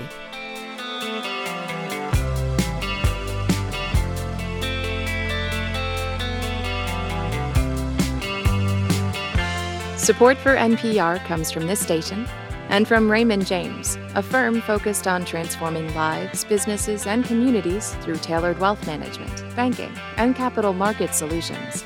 Learn more at raymondjames.com. From Procter & Gamble, maker of Align Probiotic, a daily supplement designed by gastroenterologists to help relieve occasional bloating, gas, and abdominal discomfort. More at alignprobiotics.com. And from the listeners who support this NPR station. This is All Things Considered from NPR News. I'm Elsa Chang. And I'm Juana Summers. The Federal Reserve decided to hold interest rates steady today, but that doesn't mean the Fed's battle against inflation is over. Fed policymakers signaled that there could be one more rate hike before the end of the year. Inflation has come down a lot from its 4-decade high last year, but there are still challenges ahead, including the prospect of triple-digit oil prices. NPR's Scott Horsley joins us now. And Scott, the Fed has raised rates aggressively over the last year and a half in its efforts to curb inflation. So why they decide to take a break now? You know, the Fed is trying to strike a balance. They want to push borrowing costs high enough to get prices under control, but not so high that they torpedo the economy. And when they started this process, their benchmark rate was close to zero, so they had a long way to go. After 11 rate hikes in the last 18 months, though, Fed Chairman Jerome Powell says they're now pretty close to where they want to be. We have come very far, very fast in the rate increases that we've made. And I think it was important at the beginning that we move quickly, and we did. As we get closer to the rate that we think, the stance of monetary policy that we think is appropriate to bring inflation down to 2% over time, the risks become more two-sided. That is, the Fed now has to worry more about pushing rates too high. So Powell and his colleagues are going to take a breather, see how the economy reacts. Most members of the rate-setting committee still think, though, there will be one more rate hike either in November or December. Okay, we'll keep watching that. I mean, Scott, so far the economy seems to have weathered these rate hikes pretty well. So does that mean the Fed has achieved that elusive soft landing? The economy has done pretty well. We've seen a drag in some sectors, notably the housing market. But overall, consumer spending and the job market have fared better than a lot of forecasters expected. Fed policymakers today raised their forecast for GDP growth. They lowered their forecast for unemployment. Powell says he thinks they might be able to get inflation under control without tipping the economy into recession. I've always thought that the soft landing was a plausible outcome, that there was a path. Powell says that path has seemed very narrow at some points in the last year and a half. Right now, maybe it looks a little bit easier. But he acknowledged there are still headwinds facing the economy, so the outcome is not entirely under the central bank's control. Give us some examples of those headwinds he's talking about. Well, one is what you mentioned, the uptick in oil prices and gasoline prices, which has led to higher headline inflation the last couple of months. Energy prices tend to bounce up and down a lot, but Powell said if oil prices stay up, that could do some damage. Energy prices are very important for the consumer. This can affect consumer spending. It certainly can affect consumer sentiment. I mean, gas prices are one of the big things that affects consumer sentiment. It really comes down to how persistent, how sustained these energy prices are. Another wild card is the ongoing UAW strike. Powell was careful not to take sides in that labor dispute, but if it goes on for a long time, that could affect the broader economy and inflation. We've also got the looming threat of a government shutdown. Now, government shutdowns typically don't have a big economic impact, but if one were to happen, the government agencies that gather economic data could be sidelined for a while. And of course, it's harder to make a soft landing when you're flying blind. Makes sense to me. NPR's Scott Horsley, thanks as always. You're welcome. This is WBUR's All Things Considered. I'm Lisa Mullins. More than 2,000 apartments that are supposed to house the poorest people in Massachusetts are empty. Some have been vacant for years. These are state-subsidized units. A WBUR and ProPublica investigation shows the biggest reason they're left empty is a backlog for maintenance and renovation. Local public housing authorities say it's hard to get these units in shape because communities are cash-strapped and short-staffed. WBUR's Christine Wilmson explains. Michael Lara steps down the rickety stairs to the basement of a duplex in Watertown. He's the executive director of the housing authority that manages this low-income unit. We look down at the drain system. This is decades old, and no one tried to fix it and maintain it when there wasn't funding to do it. He points to an old water stain 4 inches from the floor. That's how high the water gets sometimes. So they capped it and put in a sump pump over there, hoping that would solve the problem. It doesn't. This unit sat vacant for 10 months because maintenance staff and contractors were busy on other projects. Wet basements and mold are persistent problems for the nearly 170 units in this public housing complex called Lexington Gardens. Laura even recommends tenants put their washers and dryers on wood pallets to keep them safe. Fixing all these problems takes a lot of money, something Laura says the state fails to fully provide. If we had more resources, both for materials, contracts, and especially labor and personnel, I have no doubt we'd be seeing these vacancies turned around in half the time. Watertown is one of more than 200 housing agencies that are financially dependent on the legislature to carry out programs and maintain safe properties. Housing authorities also receive rent from tenants. Laura and I head upstairs to another apartment and meet maintenance supervisor Pat Breen. He is one of 6 men who repair and maintain Watertown's 550 units. It's not easy. It's a nightmare. State officials expect Breen's team to clean, paint, and fix minor damage in a unit in less than 60 days. Breen says that's impossible because of the emergencies they have to deal with. A pipe is burst or an apartment is flooded. You got to drop everything, go do that. There's not much more you can do, really, when you don't have enough staff. That's a complaint Donna Brown-Rigo hears a lot from local housing authorities. She is the director of the Massachusetts chapter of the National Association of Housing and Redevelopment Officials. Well, it's always about the money. They've been underfunded both on the operational side and the capital side for a number of years. Brown-Rigo lobbied state lawmakers this year to double last year's budget to manage and operate the state's units. Instead, the legislature approved a more modest 16% increase. The state set aside some money for Watertown and a few other housing authorities for renovations. State Senator Lydia Edwards co-chairs the legislature's Joint Committee on Housing. She says she's pushed for more funding. We have to invest, and we're going to have to make it our mission in the next decade to catch up. There's another problem looming. There are nearly 42,000 state public housing units, and the average age is 57 years. Massachusetts officials say there's at least a $3 billion backlog to replace components that are past their useful life, like roofs, plumbing, and heating. Here's Brown-Rigo. The older they get, the more it takes to fix them up. Some of these units haven't been touched in more than 20 years. That's the case in the coastal fishing city of Gloucester. Most apartments have the original floors, windows, and cabinets. Housing Director David Holden says the buildings need $21 million for renovations, but the state only gave them about $600,000 last year. We end up having to triage those most immediate needs. And each year, the list of deferred items grows. Holden says he's tapped city and private resources to help finance small projects for housing designated for older residents and people with disabilities. People have the right to age in dignity with a decent place to live. And our ability to maintain that becomes more difficult every year. Not being able to fix small problems has had a domino effect. Units have been demolished in places like Adams, Lowell, and Fall River, some because they've become uninhabitable. Affordable housing advocate Brown Rigo says that can't happen. We can't let a single unit go offline. We need to preserve them all. But advocates say the current funding for public housing won't make a dent in the problem. For 90.9 WBUR, I'm Christine Wilmson. Tomorrow on WBUR, as 180,000 people wait for state-funded housing, some of the apartments they could be moving into have been converted to offices and even a police station.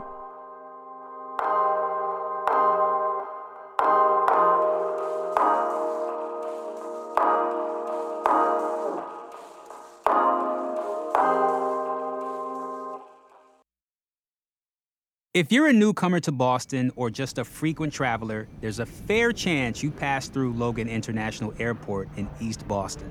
But have you ever truly explored the neighborhood around Logan? It's time for a tip from our field guide to Boston. East Boston, or Eastie as locals call it, is an immigrant neighborhood to its core. For almost 2 centuries, first-generation Americans have made it home. And today, Latinos from Colombia, El Salvador, and Guatemala make East Boston one of the most ethnically diverse communities in the city.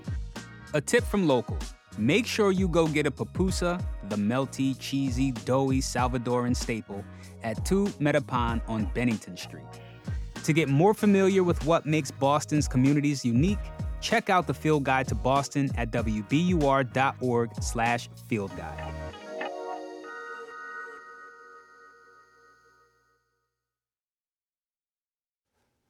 Live from NPR News in Culver City, California, I'm Dwayne Brown.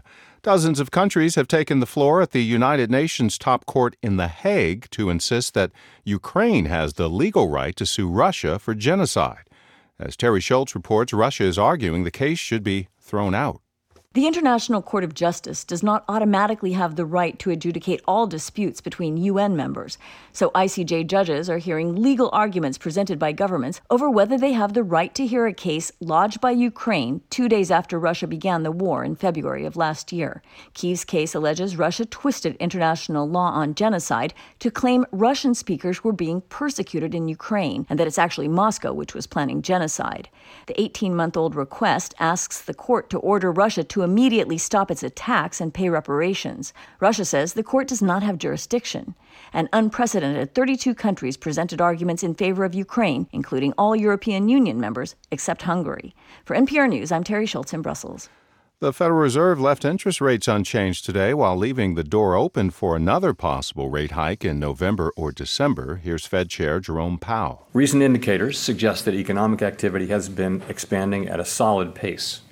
And so far this year, growth in real GDP has come in above expectations. Recent readings on consumer spending have been particularly robust.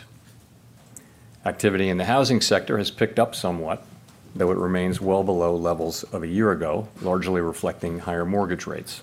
Fed policymakers say they expect an additional 0.25% rate hike by the end of the year to combat stubborn inflation, which has fallen sharply from a year ago, but inched up in July and August, largely due to higher gas prices. Some forecasters, though, think the Fed will have to leave rates higher for longer to get to their target rate of 2%. This is NPR News. This is 90.9 WBUR. I'm Lisa Mullins. Massachusetts Governor Maura Healey and the head of the MBTA met today to talk about tea employee safety. The meeting comes on the heels of a Boston Globe report that a Red Line train nearly hit track workers in a tunnel earlier this week. WBUR's Rob Lane has more. Federal transit officials are keeping tabs on what they call near misses between MBTA trains and workers, of which there have been several over the past few months. Governor Healey told WBUR's Radio Boston such incidents are unacceptable, but she has confidence in T General Manager Phil Eng to fix the issues. Safety of workers and riders is our top priority. And so, Nobody wants this with greater urgency than I do. The governor's meeting with Eng today comes after a meeting yesterday also focused on transit safety between Healy, Eng, and the head of the Federal Transit Administration. For 90.9 WBUR, I'm Rob Lane. Massachusetts taxpayers will not be getting an automatic tax rebate this year. Last year, a 1986 law kicked in that gave nearly $3 billion in surplus tax collections back to residents. This year, State Auditor Diana DeZoglio's office says tax collections for the last fiscal year fall more than $4 billion short of the cap needed to trigger that law again. State lawmakers are considering a proposal to allow students with prescriptions for medical marijuana to use it at school. Democratic Senator Susan Moran of Falmouth proposed the bill. It got a hearing yesterday before the Joint Committee on Cannabis Policy. She says if kids prescribed medical marijuana for serious medical conditions could access it on school grounds, it would help them focus on learning. There's a lack of awareness of the trauma of whether it's an emotional issue or a medical issue like seizures with kids. We need to do everything we possibly can to combat that. Medical marijuana use was legalized in Massachusetts in 2012, but all forms of the substance are still prohibited on school property. The forecast is coming up. We're funded by you, our listeners, and by Xfinity Internet with the Xfinity 10G network, so everyone at home can be online, even at peak hours. Xfinity from Comcast, the future starts now. And Bridgewater State University, hosting Nobel Peace Prize laureate Lech Walesa on campus October 3rd. bridgew.edu/events. In the forecast, chilly overnight tonight, down around the mid-50s. Tomorrow, sunshine again, some clouds around, with high temperatures just above 70 degrees. 72 degrees now in Boston at 5:35. Support for NPR comes from this station and from Easy Cater, committed to helping companies find food for meetings and team lunches. With catering menus from restaurants nationwide, online ordering, and 24/7 live support. EasyCater.com. And from Indeed, designed to be an end-to-end hiring solution to help businesses attract, interview, and hire candidates all from one place. Learn more at Indeed.com/NPR. This is NPR. This is All Things Considered from NPR News. I'm Juana Summers in Washington. And I'm Elsa Chang in Culver City, California. President Biden has tapped former Commerce Secretary Penny Pritzker to serve as his special representative for Ukraine's economic recovery. Pritzker's goal is to work with the Ukrainian government, financial institutions, and American companies to, quote, help forge Ukraine's future as a prosperous, secure European democracy. That's according to a press release from the State Department. But what does that look like in a country that is still at war? Well, let's ask Penny Pritzker herself what she thinks. She joins us now. Welcome. Thank you so much for having me, Elsa. Well, thank you for being with us. So, how much can parts of Ukraine start rebuilding now while the war is still going on? Well, I think there's a real opportunity to start recovery now. First of all, the Ukrainian government is very much focused on it. They know that that will help them with their own resilience. And they have a lot to offer. Ukraine is Europe's breadbasket. They're an IT hub, and they have a prospect of becoming a steel, critical minerals, wind and gas supplier to Europe. Let's talk about that breadbasket bit. As you know, the country was known as the so-called breadbasket of Europe. So what are the biggest barriers to rebuilding the country's agricultural sector? Well, the challenges with agricultural are a couple.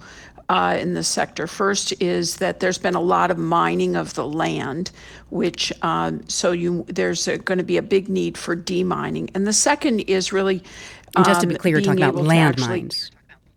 Landmines, actually. And then, exactly. And then there's the issue of being able to actually export the grain out of the country. And Russia, through their horrendous aggression, has been bombing not only the silos that contain the grain, but also then making it very difficult for the sea lanes to operate to get the grain out of the country. How do you think the U.S. can specifically help with the demining of the land there?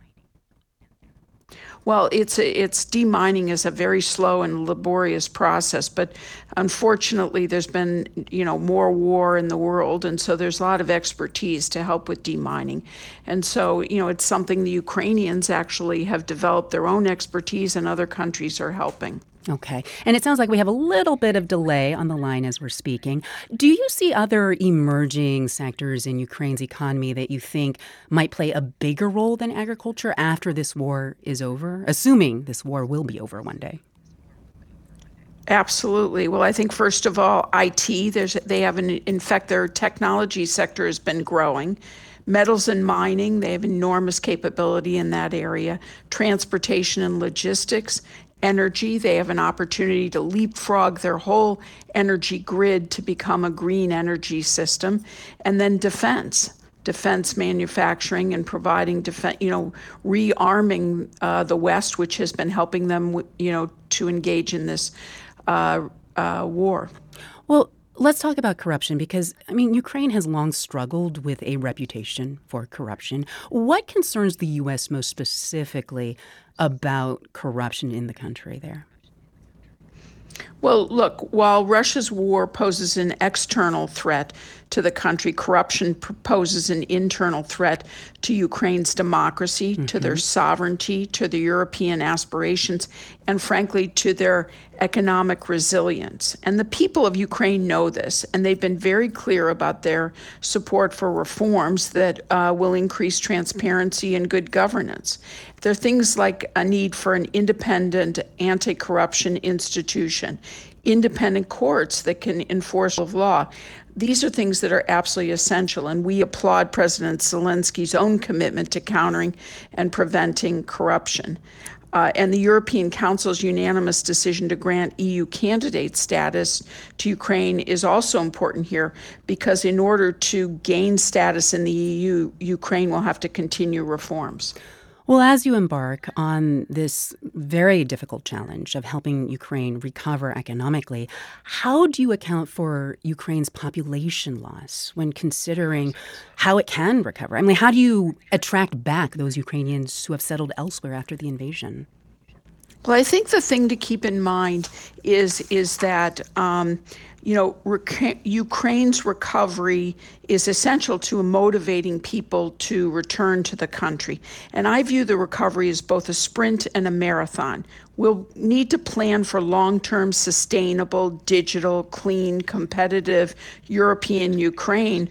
But that's the marathon. But we also need results now to jumpstart the revival and give Ukrainians confidence and the hope to come home and start building towards the future. And there is economic activity happening, quite a bit of it, and there is economic opportunity in significant portions of the country. Okay. That is Penny Pritzker, the new special representative for Ukraine's economic recovery. Thank you so much for joining us today. Thank you. 7 works of art stolen by Nazis have been voluntarily returned to their rightful heirs today in New York. The works were by celebrated Austrian artist Egon Schiele, and they were given back by various museums and private collectors. NPR's Jasmine Garst has more. Egon Schiele was known for his fluid lines, erotic subjects, and bursts of color. He's also become a symbol of artwork stolen by the Nazi regime. The original owner of the Schiele pieces was Fritz Grunbaum, a cabaret artist who was outspoken against the Nazis. Grunbaum was sent to the Dachau concentration camp in 1941. Prosecutors say while imprisoned, he was forced to give power of attorney to his wife, Elizabeth. She was later coerced into handing over his art collection to Nazi officials before being sent to a death camp. Both the Grunbaums died in concentration camps. At the press conference held today by the Manhattan District Attorney's Office, Heir Timothy Reif had a request. When viewing these artworks, imagine Fritz and Elizabeth in their lively Vienna apartment, singing and dancing and cracking jokes. Remembering their lives defeats Hitler's plan. It wasn't until the 1950s that several Schiele pieces resurfaced. They were in possession of a Swiss dealer who sold them to an American dealer. He sold them to several buyers. The works being returned have been valued at as much as $2.75 million apiece. Despite today's ceremony, there are still several Sheila works whose ownership is being contested. In fact, the Manhattan District Attorney's Office recently issued warrants to the Art Institute of Chicago, the Carnegie Museums of Pittsburgh, and the Allen Memorial Art Museum of Oberlin College. All three institutions say they acquired their Egon Schiele work legally, but the heirs say ultimately that's stolen property. At least one of the Grunbaum heirs has said they'd like to see this influence other art theft cases. Attorney Jennifer Crater has worked on art theft cases. She says, I do think we can expect to see more antiquities being returned. Legally, whether those claims would succeed is not consistent across all objects because the situation in which they left the country or were dug out of the ground and, it's very different from place to place. But she says today's announcement establishes an important precedent. Jasmine Garst, NPR News, New York. This is NPR News. The United Auto Workers strike is becoming a campaign issue. President Biden touts his strong relationships with labor unions as he hits the trail, and Republican frontrunner Donald Trump is skipping next week's primary debate to go to Detroit to meet with auto workers. Meanwhile, North Dakota Governor Doug Burgum, who's also running for the Republican nomination, spoke to NPR's Esma Khalid and Susan Davis about this and other topics. Here's part of their conversation from the NPR Politics podcast. Well, I feel that the markets actually work in the sense that people can choose who they want to work for today. I mean, if you're an auto worker and you don't like your wage and you've got skill set, you can probably pick your city in America and decide, I'm going to go work there and I'm going to live there. I'm going to do whatever I want to do. I mean, the amount of availability for people who want to work is just through the roof. So right now, labor in this battle between, this creating pressure on wage rates going up, they've got a huge advantage. So I think they're in a great negotiating position just because we've got a lot of people that aren't working in America right now. So but I think markets work. I mean, we've got auto companies in this country that are non-unionized and they're not on strike and their workers are happy. So it's not like we can just take three of our auto companies, the oldest ones, maybe the ones that are the most entrenched in history, but you can look all over America at new auto plants where there are non-union workers. They're happy. They've got great work. They got great benefits. They love their community. So it can work both ways in our country.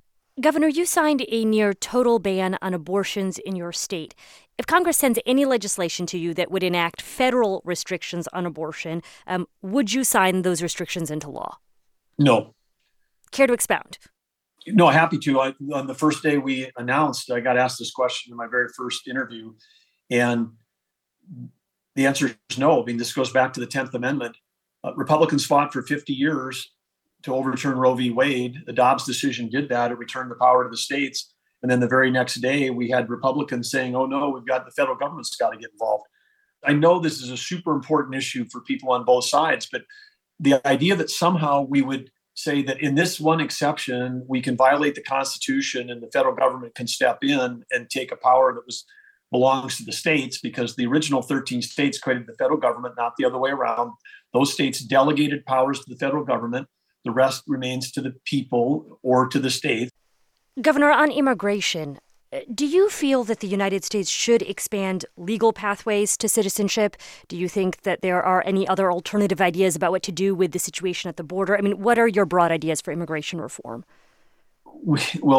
Unfortunately, today, we need to secure the border before at least the Republican Party is willing to have a discussion about immigration reform. But it has to be on the top of the list. I've been down to the border multiple times. We have to fix it, but we are still fortunate. We have an opportunity when the best and the brightest in the world want to get to our country. We have an opportunity. And right now, even Canada has picked off 1 million people that came to the U.S. to study. We educated them in our best universities. They got advanced degrees. Their student visas run out. We're going to try to send them home, and Canada puts up a welcome sign, and 1 million people move north across the border that are high skilled to go help juice their economy. So we've got it wrong on every aspect on immigration, and it has to be fixed, and it has to be a top priority. And you can hear that whole conversation on the NPR Politics podcast, which is available wherever you get your podcasts. This is All Things Considered from NPR News. This is 90.9 WBUR. Thanks for joining us on this Wednesday evening. Red Sox took it on the chin today down in Arlington, Texas, with a 15-5 loss to the Rangers. That cost the Sox the series. And today the Bruins named Brad Marchand the 27th captain in franchise history. He takes over for Patrice Bergeron, who retired after last season. Listen to WBUR anywhere you venture. Download or update the WBUR app now and just tap to listen live. It's 5:48. We're funded by you, our listeners, and by Boston Graduate School of Psychoanalysis. Become a certified psychoanalyst and earn your doctorate in psychoanalysis. Better understand how you can help your patients develop emotionally fulfilling lives. All prior master's degrees qualify for psychoanalytic training. Now accepting applications for spring. bgsp.edu. A pretty glorious evening, clear and chilly overnight tonight, temperatures in the mid-50s. Tomorrow, bright sunshine again, highs near 72. Could see the sunshine yet again on Friday before clouds and maybe rain moves in for the weekend. This is WBUR. WBUR supporters include Cambridge Science Festival, presenting an evening of live comedy, film screenings, performance poetry, art installations, and more. Friday, September 30th, cambridgesciencefestival.org. Ukrainian President Volodymyr Zelensky says Russia shows its values by the way it's waging war. Not just a war on the front line. No, energy system, occupied Zaporizhia, nuclear plant. What will be next? Zelensky makes a case for defending democratic values on the next Morning Edition from NPR News. Listen again tomorrow morning on 90.9 WBUR. This is All Things Considered from NPR News. I'm Elsa Chang. And I'm Juana Summers. It's time for another conversation about the different ways we find meaning in the world from our colleague, Rachel Martin. It's part of her series called Enlighten Me. Don't tell my children this, but I wasn't always sold on the idea of having kids. I grew up in a religious conservative town in Idaho, where for young women, college was considered a place to meet your husband. And if you got an education along the way, well, hey, that's a great example to set for all the kids you're going to have. That wasn't me. I wanted to see the world and get lost and find my way again and fall in and out of love. And I did all those things. For the most part, I did whatever I wanted. I moved from city to city, sometimes country to country. I was the center of my own life, and by the time I was in my early 30s, I was sort of sick of myself. I felt a deep need to take myself out of the spotlight of my own making. I wanted all the things I'd never prioritized. I didn't just want a stable, intimate relationship. I wanted a partner, a person I was spiritually and legally bound to. And I wanted all the joy and heartbreak of raising kids. I no longer saw marriage and parenting as social expectations set up to annihilate my identity. Instead, I saw them as opportunities to push the outer bounds of what it means to love. Where am I going with all this? This is my way of telling you why I connected so much with the conversation I had recently with Gia Tolentino. She's a staff writer for The New Yorker. She's also the daughter of Filipino immigrants who ended up in Houston, Texas, as devout members of an evangelical megachurch. Growing up, Gia looked for transcendent experiences in religion, and later in life, in psychedelic drugs. She also felt ambivalent about having kids, but she just had her second child, and she told me she decided to become a parent because she was craving something existential. I was hungry for ego death in general, and I have sought experiences of ego death in various capacities in my life, in drugs and certain experiences of music and art, but really mostly in drugs. And explain what that means to you, ego death. I grew up extremely religious, and I think that one of the things that kept me religious for so long was the experience of sublimating the ego to a sense of the divine. And, you would get it occasionally in prayer. I would get it often in this giant, giant church that I was raised in. This was the kind of church where the pastor's face is on billboards throughout the highway, and the sermons are broadcast on TV every Sunday. And the worship center, as it was called, was 3 stories high and sat, I think, 5,000 to 6,000 people. I think it had the largest pipe organ in the state of Texas. Wow, That's saying something. But were you wanted to lean into those transcendental moments even as a child? Yeah, I just realized I felt most like some particular version of myself that I liked accessing when I could feel the boundaries of myself dissolving, and I could feel myself as part of this like nebulous collective. And that always came with some sort of access point to mystery and some sort of access point to fear, but also like love and connection, right? And you get that in church. And as I stopped believing in God, I started to seek that experience of the boundaries of the self dissolving in drugs and in music and just lots of dark rooms where people kind of felt the boundaries of the self go away. It felt good for me whenever I would have those experiences of ego death or ego dissolution.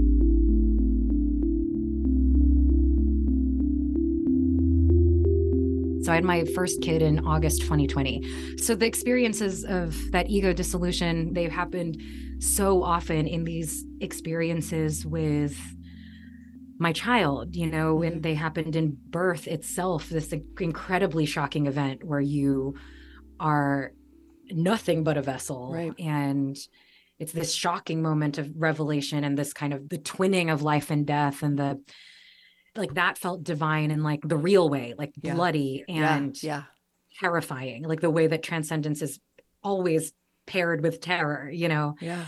There are kind of ecstatic moments like that. But I think I've had an understanding of ego dissolution in kind of a daily quiet submission to these acts of care and to the well-being of another person. My natural ecstatic inclinations, I used to spike really high all the time. Yeah. And I don't really anymore. It's like that impulse gets trickled out a million times a day in tiny ways. And so I no longer have these big reserves that I'll just be like walking around in New York City and just feel like overcome with a sense of transcendence. Like I don't have that anymore. It feels like I'm meeting it out every day on my children. And, it's partly just getting older and like not having hours to just walk around at golden hour, like you're just, those are the peak indoor chaos hours in my home now. Does that feel like a grief to you or just a change? I feel like a little bit of grief about it, but I also think it feels right. Like it also feels entirely correct to this stage of life, which I've been reminding myself that 3 years from now, this will be an entirely different phase. Like death will come to play a larger part in it as time goes on. Yep. And I think my sense of independent experience certainly will shift again, hopefully shift dramatically in the next 10 years so that I'll start having more of them. Right now, it's like there's just short always supply. Yeah.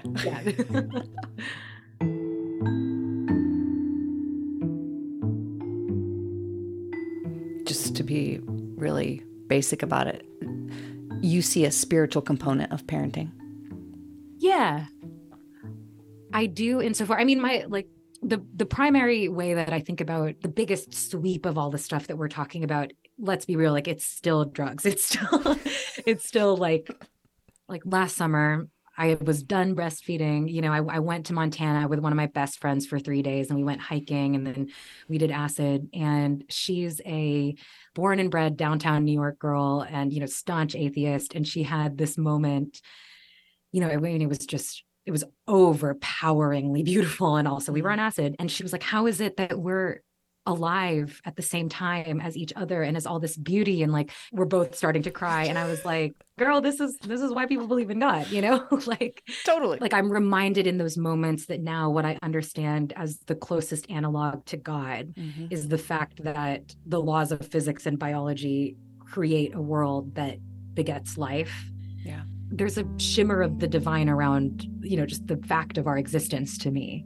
And so in that way, my understanding of spirituality has bloomed to an inhuman scale. And then it has shrunk to the labor of taking care of a brand new life and the small moments of mystery and the unknown and also fear and also desperation that experience brings you. I've so enjoyed our conversation. Me too. Yeah, thank you so much. Yeah, thank you.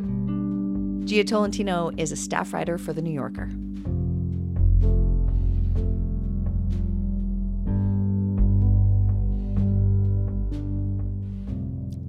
You're listening to All Things Considered from NPR News.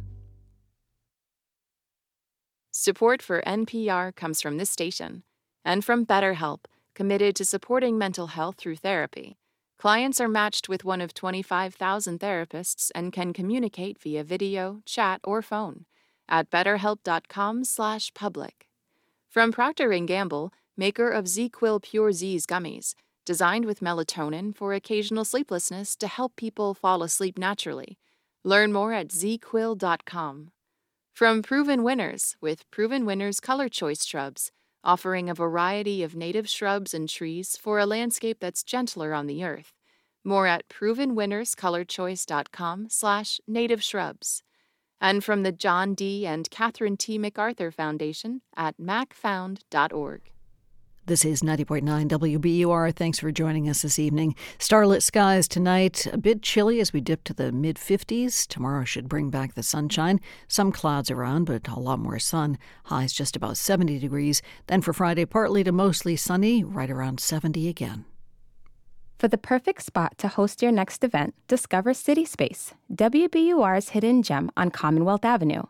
Whether for a gala, board meeting, or wedding, City Space is the ideal setting for unforgettable occasions in a gorgeous state-of-the-art venue. We'll help make your vision a reality. More at wbur.org/rentals. I'm senior business reporter Yasmin Amer. This is 90.9 WBUR FM Boston, 92.7 WBUA Tisbury, and 89.1 WBUH Brewster. Listen anytime with our app or at WBUR.org. WBUR, Boston's NPR news station. Senator Marco Rubio, a Republican from Florida, hopes to expand the child tax credit while keeping in place a work requirement for those who receive it. The child tax credit has always been and has widely been accepted as a tax credit to be applied towards earnings. This is WBUR's All Things Considered. Senator Rubio coming up. Good evening, I'm Lisa Mullins. Also ahead, Ukraine's president at the UN lashes out at Russia, saying it's waging a criminal, unprovoked aggression that undermines all norms of war. He tells NPR he needs more foreign aid to keep Russia from trying to expand its influence across Europe. Also, Prince Charles wows him in Paris, and art by public TV's favorite American painter Bob Ross is on sale for only $10 million. It's 6:01.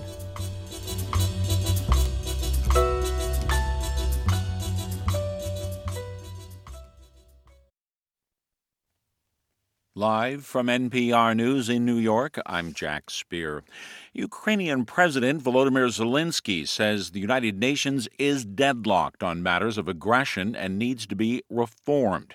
He spoke at a UN Security Council meeting today. As NPR's Michelle Kellen reports, he got some U.S. support. Wearing his trademark army green, Zelensky accused Russia of acting as a terrorist state that is undermining international norms. Secretary of State Antony Blinken then weighed in, describing his recent trip to Ukraine, where he met with Ukrainians held hostage for a month by Russian troops in a basement of a school. In this war, there is an aggressor and there is a victim. One side is attacking the core principles of the UN Charter. The other fights to defend them. Russia's foreign minister, Sergei Lavrov, tried to blame the West for the conflict. He was not in the room to hear Zelensky speak, nor was the Ukrainian leader there to listen to Lavrov. Michelle Kellerman, NPR News, the United Nations. The White House is scrapping a plan to send senior Biden administration officials to Detroit to help resolve the UAW strike. NPR's Asma Khalid reports it comes as the president continues to face pressure to increase his support for striking workers. The day auto workers went on strike, Biden said he was dispatching acting Labor Secretary Julie Su and White House senior advisor Gene Sperling to Michigan. He said they would offer their, quote, full support to the parties in reaching a contract. But they never went, and now the White House says it's more productive, given that negotiations are ongoing, for the officials to monitor the situation from Washington and allow the talks to move forward. The White House did not rule out future travel, but this comes after the UAW president said the White House has no role in brokering a deal. Separately, former President Donald Trump plans to skip the second GOP presidential debate next week and instead visit Detroit to court auto workers. Asma Khalid, NPR News, the White House. The Federal Reserve is holding interest rates steady, at least for now. But NPR's Scott Horsley reports the central bank left the door open to possible rate hikes in the future. The Federal Reserve says it's still strongly committed to getting inflation back down to its 2% target. But after raising rates 11 times in the last year and a half, the central bank is content to stand pat this month. Members of the Fed's rate-setting committee hinted that another rate increase could be necessary before the end of the year. The committee has rate-setting meetings scheduled in November and December. Updated forecasts from Fed officials also suggest that interest rates may stay higher for longer next year. Inflation's fallen substantially since hitting a 4-decade high last summer, but at 3.7% last month, it remains well above the central bank's 2% target. Scott Horsley, NPR News, Washington. Stocks lost ground today on Wall Street following the Fed's decision. The Dow was down 76 points. The Nasdaq fell 209 points. The S&P 500 dropped 41 points. This is NPR. This is 90.9 WBUR. I'm Lisa Mullins. Governor Maura Healey has written to the Biden administration to ask for more support to help migrants coming to Massachusetts. She says some 10,000 new arrivals are now living in the state's emergency shelter system, and neither the administration nor congressional leaders are responding adequately to the crisis. We need action, and we've given them exactly what they need to do. You know, my letter to the White House could not have been more clear in terms of simple steps that could be taken to address this. Also, Congress has an opportunity to act, but so far, they're not willing to. Healey spoke today on WBUR's Radio Boston. Earlier this year, Healey opened new shelter spaces and declared a state of emergency to deal with a high number of migrants who have arrived. The criminal investigation connected to the transport of 49 migrants to Martha's Vineyard last September is now complete. The Martha's Vineyard Times reports that the district attorney from Bexar County, Texas, will present the case to the grand jury in the coming weeks. The grand jury will determine whether a felony offense was committed. The migrants were sent from Texas to Massachusetts on flights arranged by Florida Governor Ron DeSantis. The man who died at Sunday night's Patriots game at Gillette Stadium likely died of a medical issue. That's according to initial autopsy. The Norfolk County DA's office says autopsy results suggest that Dale Mooney of New Hampshire did not suffer traumatic injury. Cell phone video shows the 53-year-old collapsing after he got into a fight with another fan and was hit in the head. The exact cause of death has not been determined and no charges have been filed. The National Fisheries Service is getting $82 million in federal funds to help protect endangered right whales. Eve Zukoff reports. Conservationists are applauding the investment, pointing to the fact that North Atlantic right whales are approaching extinction, with fewer than 350 individuals remaining. The biggest part of the funds will go toward better monitoring systems for the whales, including satellite tagging and acoustic monitoring. Almost $18 million will go toward developing on-demand or ropeless fishing technology, and then training fishermen to use the new gear, which is designed to reduce whale entanglements.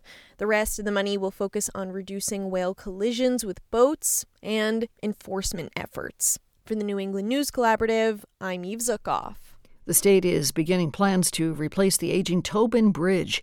Acting Transportation Secretary Monica Tibbetts-Nutt told state officials at a meeting today that the Healey administration is kicking off the process soon. The bridge connects Boston and communities north of the city. A request for proposals could be released as soon as Friday, seeking a consultant to study bridge replacement options. The study alone could take 2 years.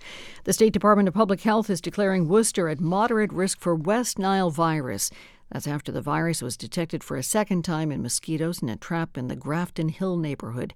Worcester plans to spray pesticides in the area tomorrow. 3 human cases of West Nile virus have been found so far this year. The virus can potentially lead to serious illness.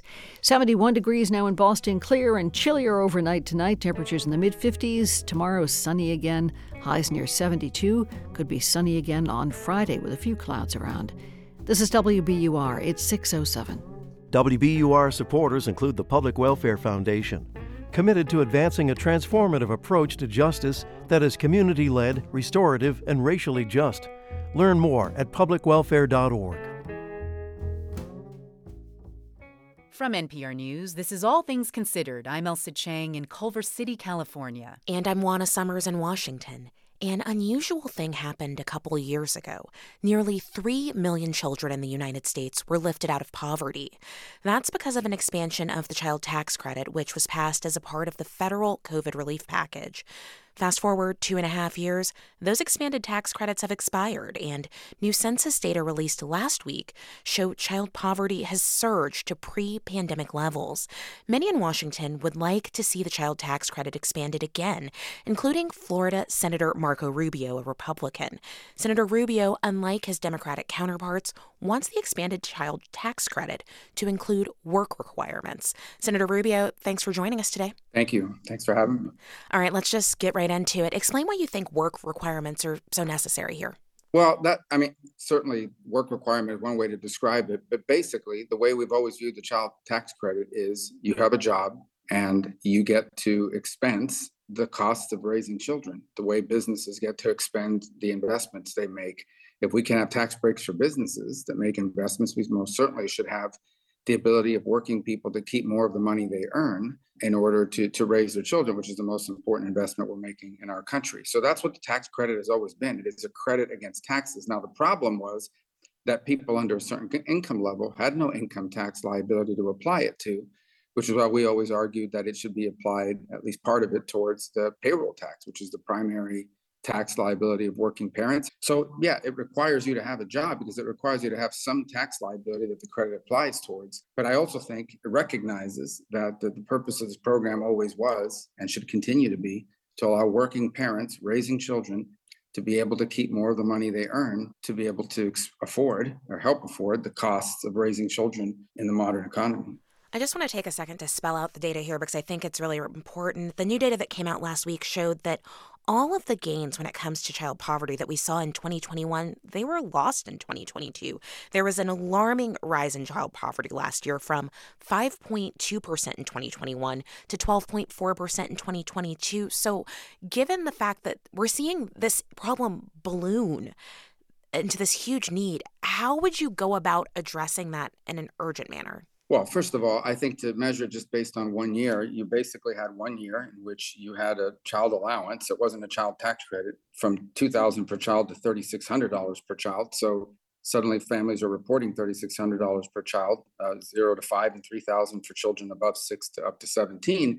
And then it expires. So you're going to have that jump. But that is different from what we're trying to achieve here, which is we're trying to achieve an economy that produces the kind of work that parents are no longer in poverty, families are no longer in poverty. And that's a much bigger struggle if you think about and that really should be the cornerstone of what our focus is on economic policy. And I think we've lost that focus over the last 20 or 30 years as we have seen economic decisions driven purely by market outcomes without considering the national interest in regards to that creation of that stable work. This is a topic we've been following closely on the show, and my colleague Ari Shapiro spoke to a pediatrician, Megan Sandell, last week, and this is what she told him about what she's seeing right now. What we're starting to see is kids flatlining, kids who should be growing, should be gaining weight, should be, frankly, growing the brain that they need for the rest of their lives, and we're seeing kids not grow. We're seeing kids lose weight, which when you're 3 or 4 years old, that is a medical emergency. What's going on? And a lot of times when we really dig deeper, it's simply because people can't afford enough food and are stretching beyond what they can deal with. Senator Rubio, what would you say to someone like Dr. Sandell, who is seeing these kids as patients day in and day out, and who is clearly not just worried, but deeply frustrated and alarmed by what she is seeing in these patients? Well, I would say it's terrible to hear that in the most advanced economy in the history of the world, in the wealthiest nation in the world, where an extraordinary amount of wealth is being produced every day, and we don't envy that wealth and we don't discourage it. But when we made the decision 20 or 30 years ago that the only thing that mattered was efficiency in our economy, completely ignored our national interest in having an economy that both created economic growth and at the same time created stable, reliable, dignified, good-paying jobs for Americans, we created an environment where people are struggling now to find that kind of work. And the other is inflation. When you look at the basic essentials, food, gasoline prices, all those prices have climbed alarmingly high for everyone. And that, of course, puts an even greater strain on those that are struggling to begin with to find jobs that pay enough. I think the current levels of how we measure inflation traditionally do not sufficiently take into account what it means when the things that cost more, sometimes 200% increases, are the basic necessities. I understand throughout our conversation, there's kind of this fundamental notion of this is a tax credit, so therefore it's linked to someone's employment. But I guess after hearing what Dr. Sandell just said and the urgency with which she's talking about these 3 or 4-year-old kids that are losing weight, not growing the way that they should, how do you think about the best way to reach those families and those kids with the urgency that their health needs to ensure that the kids who need the help the most are able to receive it as quickly as possible? Well, listen, I think in that realm, and again, children should not be punished because parents don't want to go work or what have you, or parents can't find a job. So the point is that there's a bunch of other programs out there that we should have the debate over, whether there should be an increase in nutritional assistance, whether there needs to be a more targeted focus on some of those social safety net programs for purposes of helping children who face these circumstances. My argument with the tax credit is it's not the notion, it's what it's always been. The child tax credit has always been and has widely been accepted as a tax credit to be applied towards earnings. If you turn it into just simply a transfer payment, you've absolutely gutted the tax credit concept. And I think you endanger it moving forward because that's not what people thought they were voting for when they first authorized it. It's tough enough as it is to get it increased. If you turn it into a transfer payment, I think it completely, you might as well not even call it a tax credit anymore. It becomes a transfer payment program. Republican Senator Marco Rubio of Florida. Senator, thank you. Thank you.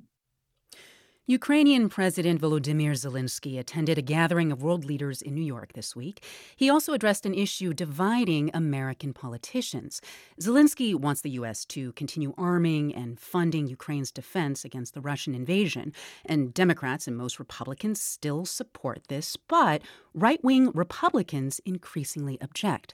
Zelensky spoke with our colleague Steve Inskeep of NPR's Morning Edition, who is in New York. Hi, Steve. Hey there, Elsa. Hi. Okay, so how did Zelensky address those objections from some Republicans? Well, he's careful always not to say that he's wading into American politics, but he knows what's going on here, and you mentioned it.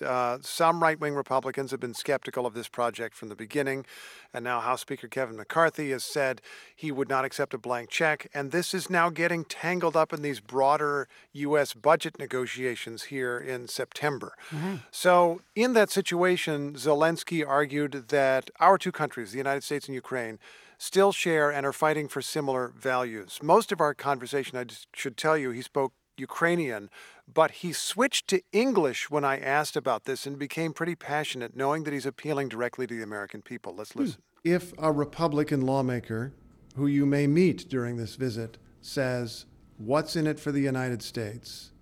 your answer is American values. Is that right? Yes, of course.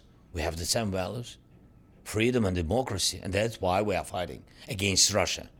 And they want to cut it, to blow it, and that's it. And they not only think about it, they showed it. They killed our people, women, men. You saw it. They deported children. So they are bombing civilians. It's not about only front line. It's not simple war. And he says the way that Russia has waged the war has shown Russia's contrasting values. Well, how much longer, Steve, does Zelensky expect Ukraine to need assistance from other countries like the U.S.? What do you think? This was a big question on my mind because this feels like a long war. I've covered wars. I've studied war. It's pretty basic to know that offense is harder than defense. The Ukrainians had a miracle in stopping the Russian offensive, but now they're trying to push back the other way, and that is proving very difficult. So I raised with Zelensky the possibility that the hardest part of this war, the deadliest part of this war even, may be ahead, and he disagreed with me. Let's listen to that.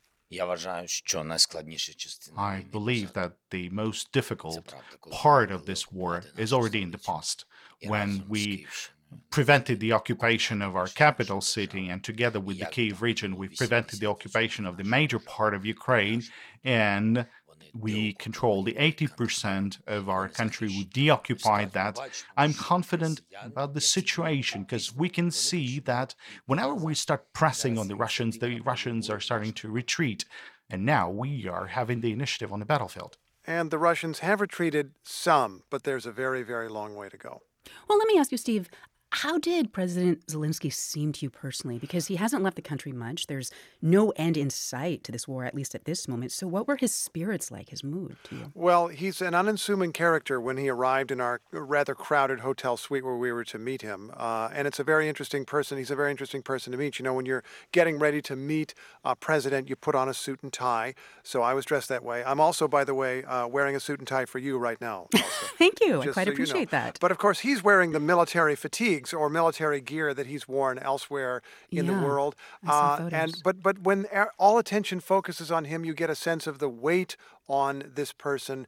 And parts of our conversation were contentious when we looked into questions like, will Ukraine be able to resume their elections as they fight as the front line of democracy?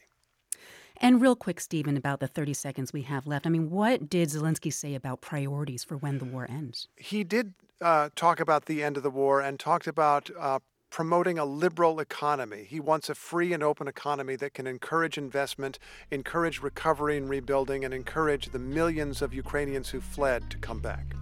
That is NPR's Steve Inskeep. Thank you so much, Steve. Always glad to do it. And I understand that there will be lots more on Morning Edition in the next couple days. You're listening to All Things Considered from NPR News. And this is 90.9 WBUR. Thanks for joining us. Coming up at 6:30, business news and where we draw the line at false advertising. Stocks slid on Wall Street today. The Dow fell 0.2%. S&P lost nearly 1%, and the Nasdaq dropped more than 1.5%. Massachusetts will be home to a new Department of Defense regional microelectronics hub. The federal government awarded $20 million for the facility today. The hub will help boost manufacturing of the technology used for most electronic devices. The quasi-government agency Mass Tech will lead the new program. It's 6:20. We're funded by you, our listeners, and by Fresh City Kitchen, now accepting orders and helping you plan for your holiday catering needs. Learn more at freshcitykitchen.com. And Xfinity Internet with the Xfinity 10G network, so everyone at home can be online, even at peak hours. Xfinity from Comcast. The future starts now. I'm Scott Simon. Are you thinking about trading in your car? Why not donate it to this station instead? We'll turn it into the programs you love. Just go to WBUR.org. The Red Sox are packing their bags and heading back home. Today they wrapped up with a series with the Rangers with a 15-5 thwacking. That cost them the series. They get tomorrow off and then host the White Sox over the weekend. Clear skies for the quarter moon tonight, about the mid-50s overnight. Should see a good share of sunshine again tomorrow, down a few degrees from today, about 72 for a high. And then Friday, pretty much the same thing. Sunny skies, fair weather clouds, breezy and dry, right about 70. This is WBUR. WBUR supporters include Cambridge Science Festival, September 25th through October 1st. Discover cutting-edge technology, celebrate innovation, witness the future of fashion, and more. And the International Institute of New England, welcoming and supporting refugees and immigrants in the community for more than a century. IINE.org. From NPR News, this is All Things Considered. I'm Juana Summers. And I'm Elsa Chang. In Morocco, communities are still suffering after a 6.8 magnitude earthquake earlier this month left nearly 3,000 people dead and thousands more injured. That's according to the EU's Emergency Response Coordination Center. In addition to the human toll, thousands of buildings were destroyed, and major questions remain about how to rebuild and house those people who have been displaced. Kit Miyamoto has thought a lot about this. He's a structural engineer who specializes in earthquake resiliency, and he's currently in Morocco traveling around the villages and assessing damage from the earthquake. When I caught up with him from Marrakesh, I asked him what's been standing out so far. First of all, if the villages or structures are built on top of rock area, like a bedrock, versus the soft soil in the bottom valley, it has a huge difference in performance. So that's something that we noticed, that first thing, okay? And secondly, this area been obviously earthquake prone for millions of years, naturally, right? So interesting part of it, actually, believe it or not, traditional architecture here evolved throughout this earthquakes over the centuries. So if you built right way, like a really follow the tradition way, it actually performed really well. Interesting. The more traditional techniques of building these homes is actually more secure during earthquakes. Exactly. For example, where they built a roof is made of wood, and you actually put this wood or timber almost penetrate through the wall, so when the shaking happens, it doesn't fall off. So if you build like that, actually, they're almost indestructible, actually, because such a solid Right. structure, But unfortunately, over the years, many builders told me that owners want to cut costs, so therefore they don't want to pay for it. So builders cut corners, and some of the villages we visited, it's pretty amazing. I mean, the one village we visited, but it was about 500 people used to live there. 20% died. You're talking about, only 400 left. It's just amazing. Just that the earthquake was at 11 p.m. And here people do stay up late. So, it was a good thing 11 p.m. If it was at 1 a.m., 3 a.m., probably more people died, Because they would have been in bed and not knowing to escape. That's right. That's exactly correct. How much of a risk are aftershocks at this point? Very big. And how much is that complicating efforts to provide safe homes for thousands of displaced people right now? It's very, risks are high. I mean, aftershock usually lasts for magnitude 6.8. It will last probably 1 year. And sometimes aftershocks even bigger than the first one. That's why people are pretty scared. They don't want to go back home yet. Even if some of our, village buildings are completely fine. There's no cracks, but they don't want to go there, which I completely understand that. So as you're looking to help these communities rebuild there, how hard do you think it will be to balance the desire to preserve the cultural aspects of so much of the architecture there that has been destroyed, while also making them safer? I think that the both coexist.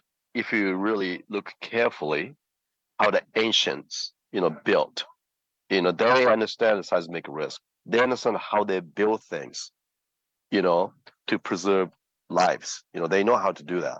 We just got to make sure that type of a very detailed understand, nature of it, what they're doing there, to extract the information and then train the other masons and contractors in the area. And as these communities embark on the huge challenge of rebuilding, what is most needed right now? I think money. I was talking to some village elders. Maybe 50% of the houses there is completely collapsed, right? Gone. And they lost something about like 40 people out of 300 people. I mean, just bad. They said that they are going to stay. They want to rebuild. My question was, do you have enough money to reconstruct?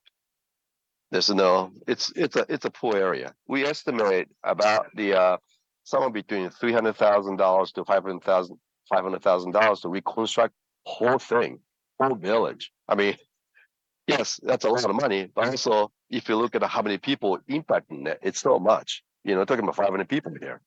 You know what I mean? So I think that each of us have to contribute little by little to make this happen, because this disaster is huge. That is Kit Miyamoto. He's a structural engineer who's currently assessing earthquake damage in Morocco. Thank you so much for spending even this small amount of time with us. Thanks so much. I really appreciate it.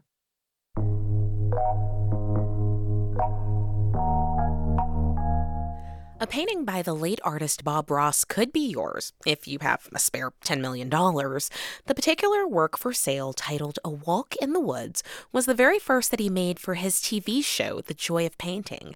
Bob Ross would go on to paint hundreds of canvases in front of the camera, but this is just one of a handful that have been up for sale since his death in 1995. NPR's Emily Olson tells us why. Bob Ross didn't just talk about painting. He actually showed his viewers, step by step, how to make a landscape scene come alive. And there's no secret to this. Anybody can paint. All you need is a dream in your heart, a little practice. He typically made 3 paintings for each of his shows. One as a template, one for the camera, and a third afterwards for use in instructional materials. So if you do the math, that means Ross painted well over 1,100 canvases for The Joy of Painting. And that was just for the show. He said he painted around 30,000 works of art over his lifetime. And yet, one of the toughest finds is to try to find an original Bob Ross painting. That's Ryan Nelson. the owner of Modern Artifact Gallery in Minneapolis. It's one of the few places where you can find original Ross works up for sale. Nelson said Ross often just gave away his paintings to people who didn't always realize the kind of treasures they had on their hands. I can't tell you how many times I've bought paintings from other people that have found them at their local thrift stores. Roughly 1,200 of the original Ross paintings are being stored by his surviving company, Bob Ross, Inc. Kowalski says she can imagine how Ross might have reacted to that sticker price. Bob's thing was never really selling his paintings. He wanted you to paint your own and put it on your wall. So this painting that's up for sale now, A Walk in the Woods, it's a pretty rare commodity. It underwent a painstaking analysis in order to prove it was a Bob Ross original, and also that it was the very first one he painted for his show. And the way we did it was just very, very carefully study all of the different knife work and brush strokes. It turns out the work had been auctioned off in 1983, probably for less than $100. That's according to Ryan Nelson, whose gallery now owns the painting and is selling it for nearly $10 million. Kowalski says she can imagine how Ross might have reacted to that sticker price. I think he would have just blushed and giggled like crazy. I do. After all, for the so-called people's painter, inspiring others was always the goal. The fame, that was just a happy accident. Emily Olson, NPR News.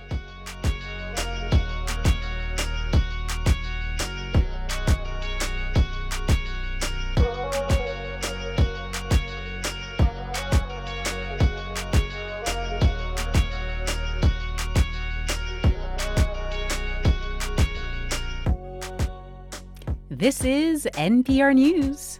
We're funded by you, our listeners, and by Cambridge School of Culinary Arts in Porter Square, with private cooking events for team building, family reunions, birthday parties, or nights out.